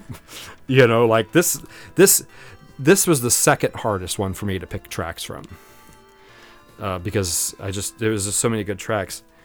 It's so funny. We both have said multiple times this episode that we both think that the Christmas episode was our best overall music presentation. But in terms of standalone tracks, for me, it's between episodes 1, 3, and 5. Okay. For me. Yeah. For standalone tracks, for me, it's definitely the summer episode, I think. That was, okay. I mean, like, there were a couple of those on here I thought about picking. I actually thought a little bit about 04 Champ, which was the outro song. It's sort of a teaser of like our remaining tracks, which it's like a song from a racing game that doesn't sound like it belongs in a racing game. Mm-hmm. You know, so that would be one I thought about picking that one quite a bit too, and decided not to. Yeah. Well, it would have been a good one to include. The only problem with it is it's so short, and since it's a CD audio one, it doesn't lend itself to being spliced and extended. So you'd have to let it expire and then just start it again. Yeah. I thought a little bit about like we used "Knock You Down" from "Live Alive" or "Live Alive" or "Live Alive." Live Alive. Who knows? Some combination of those. Yes. And I do like that song, but then I'm like, you know, it really is just Ken's theme, like from Street Fighter 2. It is. It's really a lot closer. When I listen to them side by side, they sure are the same song after all. Very close. Yeah. But of course, and as we highlighted in the episode, they were both composed by the same person. So yeah, same composer. You really can't plagiarize yourself. I mean, I know like John Fogerty got sued for plagiarizing himself once, but in general, it's okay to plagiarize yourself. Right. Yep. All right. Yep. Well, we're very close to the end here. All that's left basically is our John picks from Nerd Noise Game Club, and why don't you tell us what you picked? So what I'm going to go with is Gran Turismo 5 Mirage by Keme Adachi. So let's just go right into that.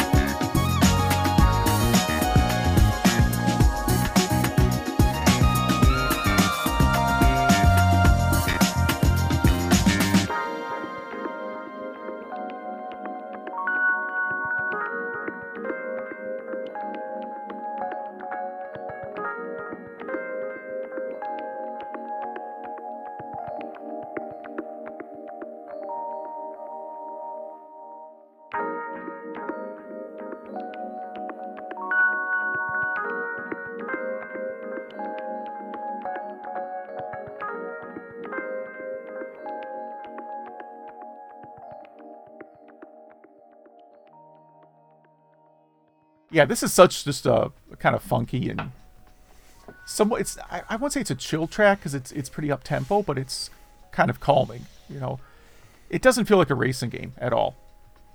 Mm-hmm. It feels like a RPG shop.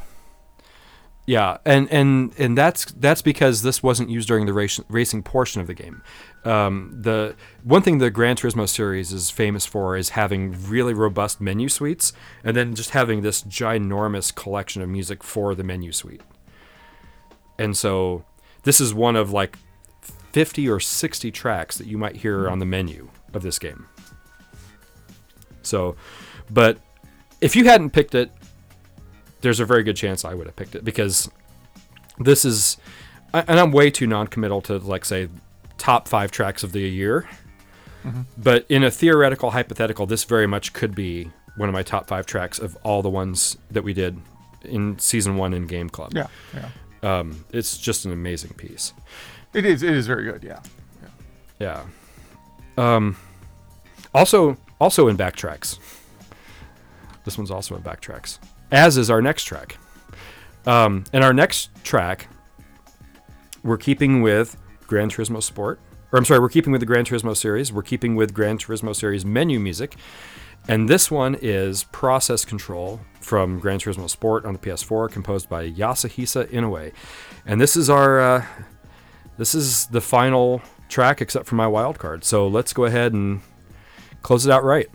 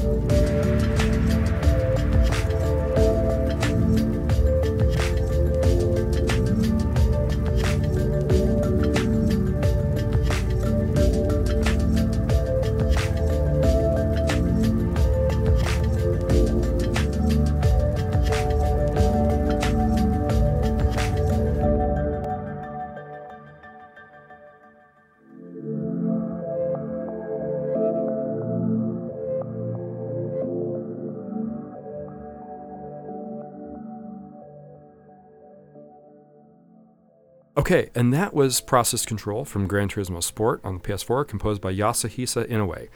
And it sounds like we had another funny situation here. Go ahead and tell them about it here. Yeah, I mean, this would have been my second pick. Like, if we picked it in the opposite order, this probably would have been my pick, because I like the song a lot, too. It's very, very calm and doesn't sound at all like a racing game, but I guess it's for, a menu. It's obviously not driving to this music. Right. Yeah, and the reason I picked this one over my other honorable mentions is because you picked Gran Turismo 5, so I thought, wouldn't it be funny to just do 2 Gran Turismo tracks? So, and like I said earlier, I think I really could have picked your track had you not picked it. So it's funny that yet again we have a situation where if we had picked in the opposite order, we probably still would have ended up with the same 2 tracks. Yeah. I mean, that's what caught me off guard about this episode. It's like you picked a few like racing games. You picked a few games I hadn't even heard of, and they were all very kind of calm and relaxing, and it was all stuff I really wasn't expecting. Stuff I either had, like I said, either I hadn't heard of it, or I'm like, oh, okay, it's a racing game, so this is going to be some, crazy techno song. I was expecting like Wipeout, right? Yeah, right, yeah, yep. Yeah, no, you're right. It doesn't seem like the kind of thing that would befit a racing game, but when you're looking at a menu screen, or you're digging through their archives where they're telling the history of Nissan, and you're looking, or Datsun/Nissan, and you're looking at like old cars and reading about it, then it actually works pretty well for that. The big cool story about this track was that when I got the opportunity to collaborate on an episode of Hearts of Space, and provided the tracks, this is the one they chose to open the episode with. So nice. So it'll always be super special for me because of that. But let's talk honorable mentions on Game Club. Yeah, this is another hard one. There's a lot of really good stuff in this episode too. I mentioned you picked a few games like Prune and N++ that I knew nothing about, and I enjoyed both those tracks you picked a lot. I thought those were good. We picked one from Breath of the Wild, Mipha's Touch, that I would also probably throw on that list. That's a really good song. If there was, this is directed at me. I think your collection was a lot more diverse than mine. But if there's one criticism I would levy against myself on the beta, is that I went so heavy into chill. I mean, this kind of music, this ambient, spacey, chill music, is some of my favorite music in the world. It might be my favorite genre, but I didn't go very diverse here. It was almost entirely chill music, and so with it being so crazy long to begin with, and then almost all one style of music on my half of the aisle, that probably wasn't a great design decision. Yeah, unless we do like it also limits us if we want to do a chill episode, I guess. There's other, yeah. I mean, there's plenty of chill. There's a ton out there, because like there's lots of RPG music, RPG town music, that kind of stuff that's relaxed. So I suppose there's a lot out there. But we did take away some of the really great ones. And with Channel 1, I do allow tracks to be reused outside of best ofs. But since we do so few tracks an episode and do so few episodes a year, let's see if we can manage to make it so there's no repeats outside of best ofs for Channel 2. All right. And for that purpose, even though it's not technically Channel 2, let's call this beta Channel 2.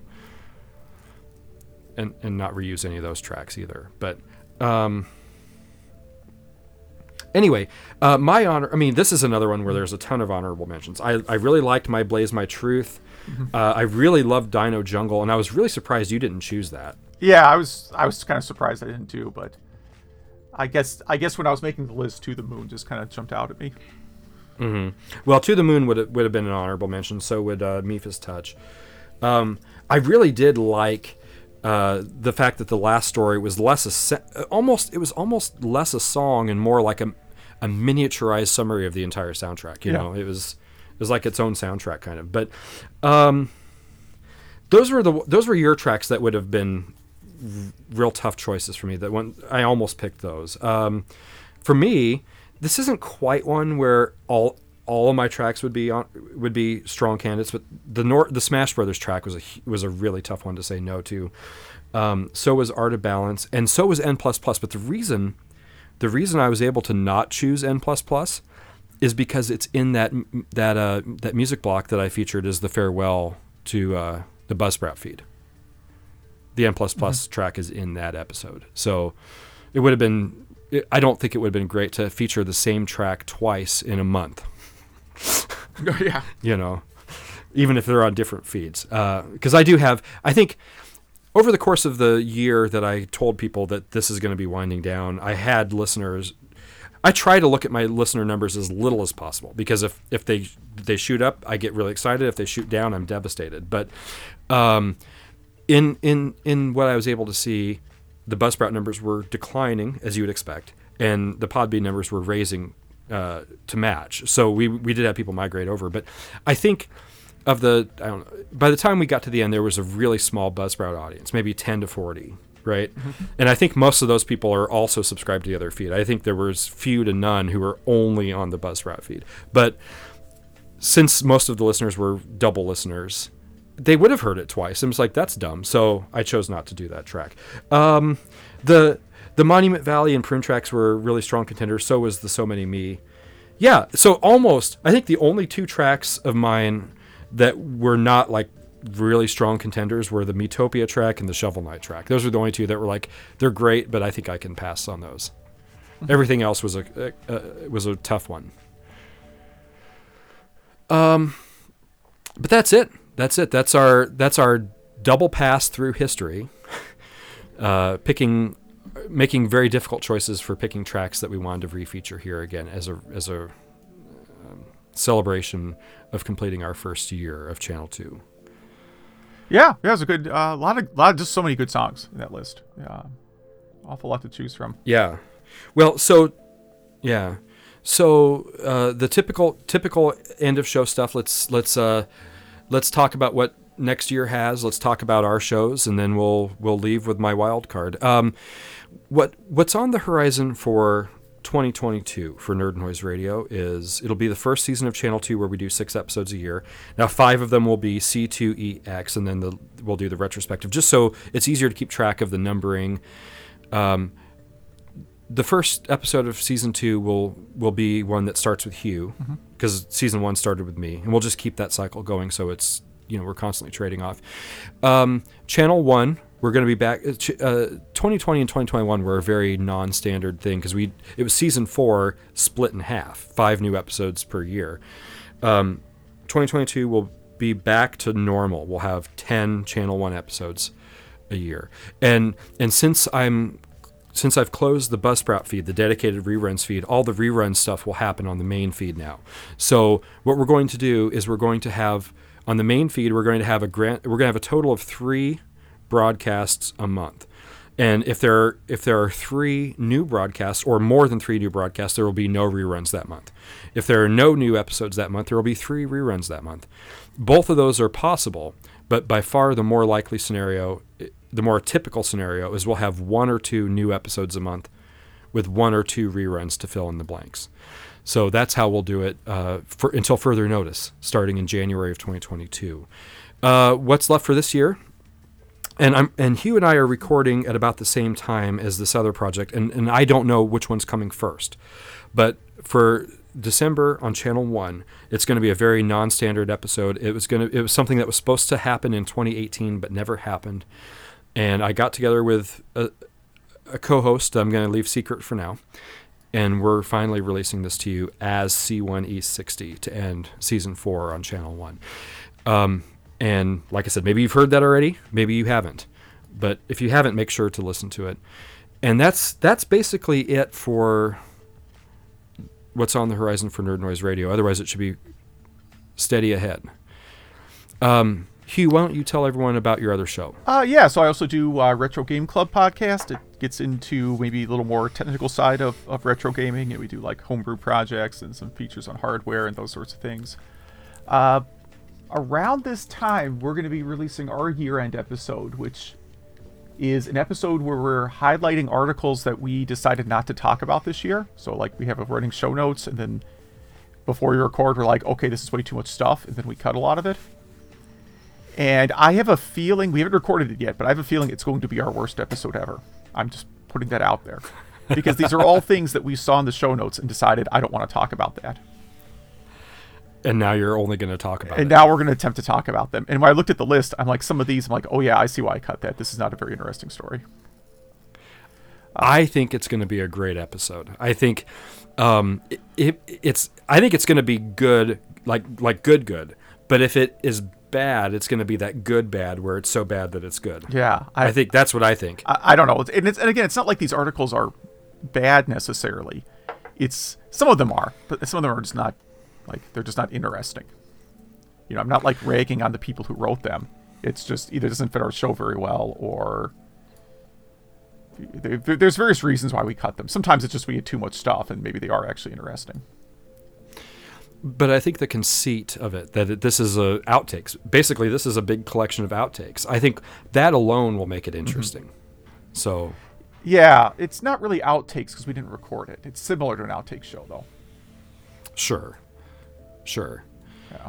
But I think it'll be good. I'll be watching for it to hit the podcast feed, and I'll plan on listening to it that same day. What about next year? Is it just full steam ahead, or do you have anything interesting to tell about next year? I have no idea what next year's going to bring, man. I will tell you that like 12 months ago, I had a very different expectation for how 2021 was going to be. So I am making no predictions at all for anything next year. Okay. Maybe I should, because all my predictions for 2021 did not go how I thought they would. Yeah, you should. You should make a list of predictions and then look back on it and laugh. Yeah. Well, I wasn't going to mention this, but since you mentioned it, this is not new news for the Nerd Noise for the longtime Nerd Noise listeners, because this is something that I announced in 2019. But Nerd Noise Radio does have a fixed stopping point planned. It's not anytime soon, so don't worry. We're not going. There's no plans to go away anytime soon. But we do have a fixed stopping point, and that fixed stopping point is going to be December of 2026, when Nerd Noise Radio Channel 1 hits episode 100. That's when we plan to stop. And the plan, as long as I have Hugh, preferably, or someone else in his place if I don't, is to just keep Channel 2 alive for the remainder of that time. We'll stop them both at the same time, and we'll keep them both going until then. But when you have a fixed stopping point, and when you have asymmetrical seasons, Channel 1, Season 1 and 2 were 20 episodes apiece. Season 3 was 10. We had Season 4 split over 2 years. Our midway point in terms of content and our midway point in terms of chronology are different. Our midway point in terms of planned content was December of 2019. But our midway point in terms of planned chronology is now. If everything goes according to plan, this is the halfway point of the lifetime of Nerd Noise Radio. So I hope you've enjoyed the past 5 years. I hope you'll enjoy the next 5 years. As far as my shows, we've talked about this every episode, of course, but Channel 2, you just finished listening to an episode of Channel 2. Channel 1 is a very different show. It's a mixtape, or as I prefer to call it, a radio music program show, where it's a very brief talking at the beginning, usually fairly standard, although sometimes we let ourselves play with that. If you heard Hugh's episode, I adored his intro and outro because they were the most non-Channel 1 intro and outro we've ever had. I loved them. So if you haven't heard that episode, you got to check that out. Because I can't read off a script, so. Yeah, but it was so, I literally had a big grin on my face the whole time I was listening the first time, because I'm like, this is perfect. This is absolutely what this needs to be here. So, but short intro, big uninterrupted music block designed to take you on a journey, and then housekeeping outro, and then that's it. Mm-hmm. So in 2022, there'll be 10 of those. There'll be 6 of these, and however many bonuses and that we end up coming out with in the meantime, and then, of course, reruns to fill in the blanks. So hopefully you will enjoy the journey next year. And I think that's everything except for our closer, which was my wild card. And I had mentioned that it came from C2E3 because there were so many tracks that I couldn't not include at least one other, because they were all so precious to me. So, and it turns out that track is going to be Chris VR from Burn Cycle on the CDI, composed by Simon Boswell. Thank you so much for joining us for this first year of Nerd Noise Radio Channel 2. We hope that it was worth the experience. We hope it was an enjoyable experience. And we hope to continue to bring you the same kind of experience in Season 2 and beyond. Thank you very much for listening, and wherever you are, fly the N.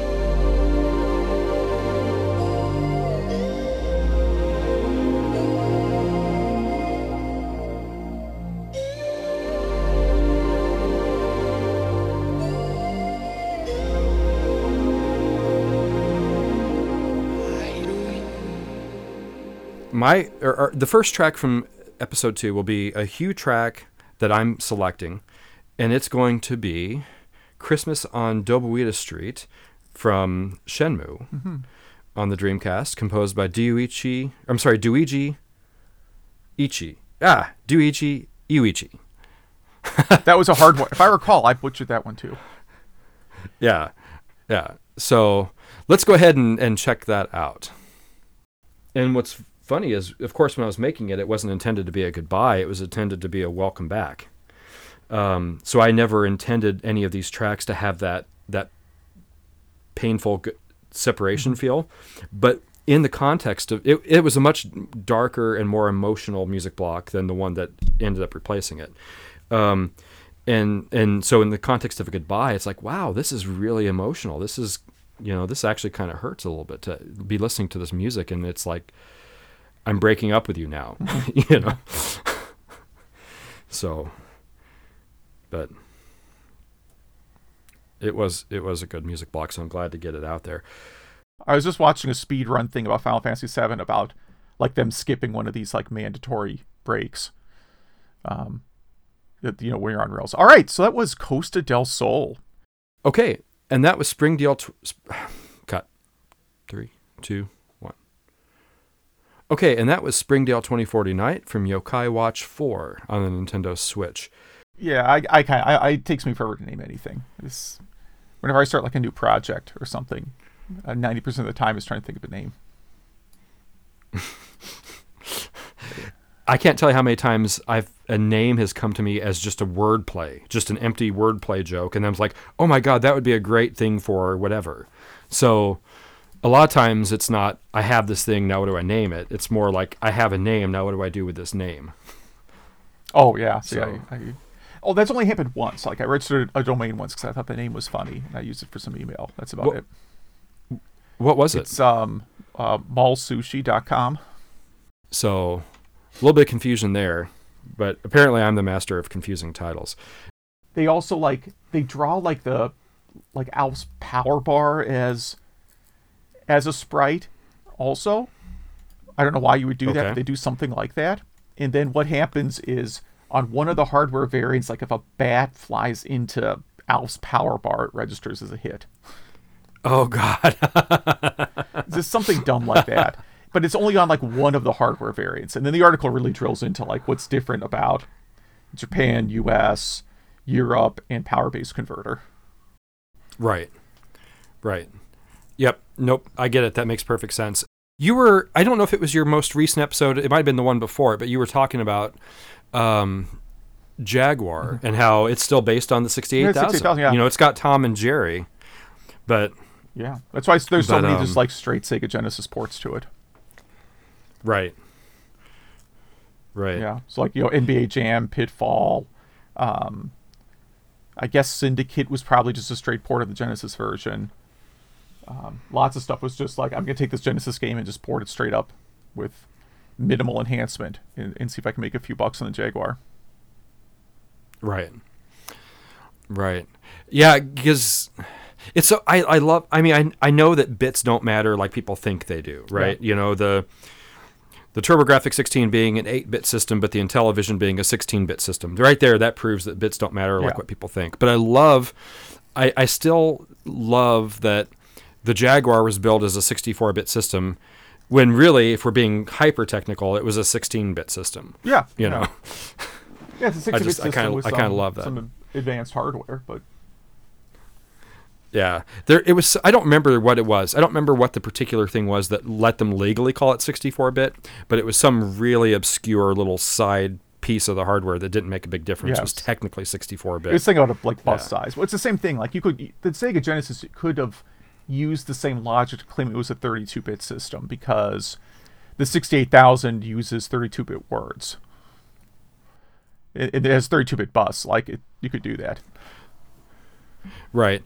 My understanding, and your understanding is better than mine, but my understanding is inside the house is 32-bit, but the problem is the door into and out of the house are only 16-bit. That's exactly it, yeah. I think we might have lost Hugh. You there, Hugh?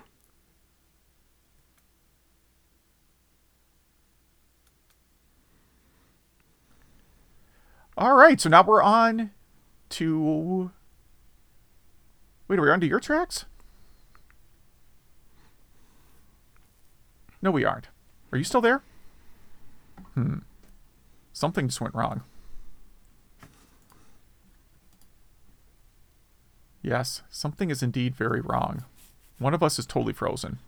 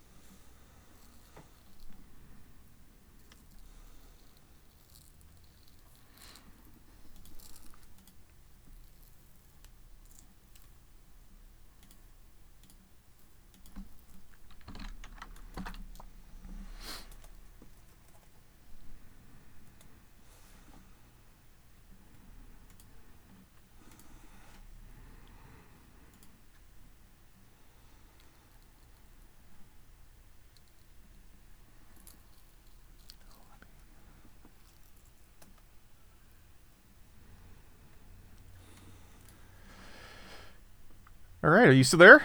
Hello. I'm here again. Okay. I was kind of riffing, so I'm like, I guess I don't have a lot to say about this track. So I went on a sidebar about on a sidebar about the Olsen twins for a while, so hopefully that. So what I'm gonna love to do when I get your audio is listen to that section and hear all the stuff I missed. Yeah, it's all right. But then you have to figure out, because that's when you learn that radio stations have like commercial breaks at specific times. Mm-hmm. So you have to if you want to wake up at 6:30, you can't really set your alarm for 6:30 because that might be like a used car commercial. Right. And I presume some of those are really obnoxious. Here locally there's a Joe Clements, and his whole thing is call 24 blah blah blah blah or approvedatjoe.com, approvedatjoe.com, www.approvedatjoe.com, and we just hate it. Everyone in town hates it. So, but you probably have stuff like that too, I take it. Yeah, I mean the worst is if you get the Cars for Kids song, which has not changed in 40 years or however long they've been doing the Cars for Kids songs. I mean, I remember them at least back to the 90s. And if you wake up to that, that's the start of a bad day. How morbid is this? My preferred way to go would be we all die in our sleep from carbon monoxide poisoning, so none of us has to live with the grief of being without the other, so. Yeah, that can be arranged. All right, so going back to school. Yeah, but it's one of those situations where the truth of it is only so funny, but just saying that sentence out loud is a lot funnier than the truth behind it, I think. If we just tell them the devil's not behind it and no one's going to hell for it and it makes a lot of money, then maybe they'll go for it. Right, the money part is probably going to be the most effective of those arguments. This track just makes you want to spend money. Well, that's what it was for, right? Right. That's what they were going for. Yep. Well, we're very close to the end here. All that's left basically is our John picks from Nerd Noise Game Club, and why don't you tell us what you picked? Yeah, I picked Mirage from Gran Turismo Sport. By Gran Turismo 5. Gran Turismo. Wait, yes, you're right. You are right. I am wrong in reading that. And the composer is. Well, I'm gonna get that wrong too, then, aren't I? Yasuhisa Inouye. Yeah, you got that wrong. Good. I got that part right, so I know it's wrong. Okay, so let's just go right into that. Yeah. Okay. All right. Great. Yeah, the composer is Keme. So. Oh wait, I got the totally. I totally read the wrong line. That's the problem. Yes. Let me redo that part. You did, yeah. Okay, so what I'm going to go with is Gran Turismo 5, Mirage by Keme Adachi. Okay, I'll make sure to splice that in. You had two Gran Turismo games. I just jumped to the wrong line. That's what happened. But this is definitely what I'm listening to. This is definitely the song I intended to pick, so it's fine. Yeah, good. Well, that would have been a much bigger problem. Yes. Is like, we have the wrong track. No, this is the right track.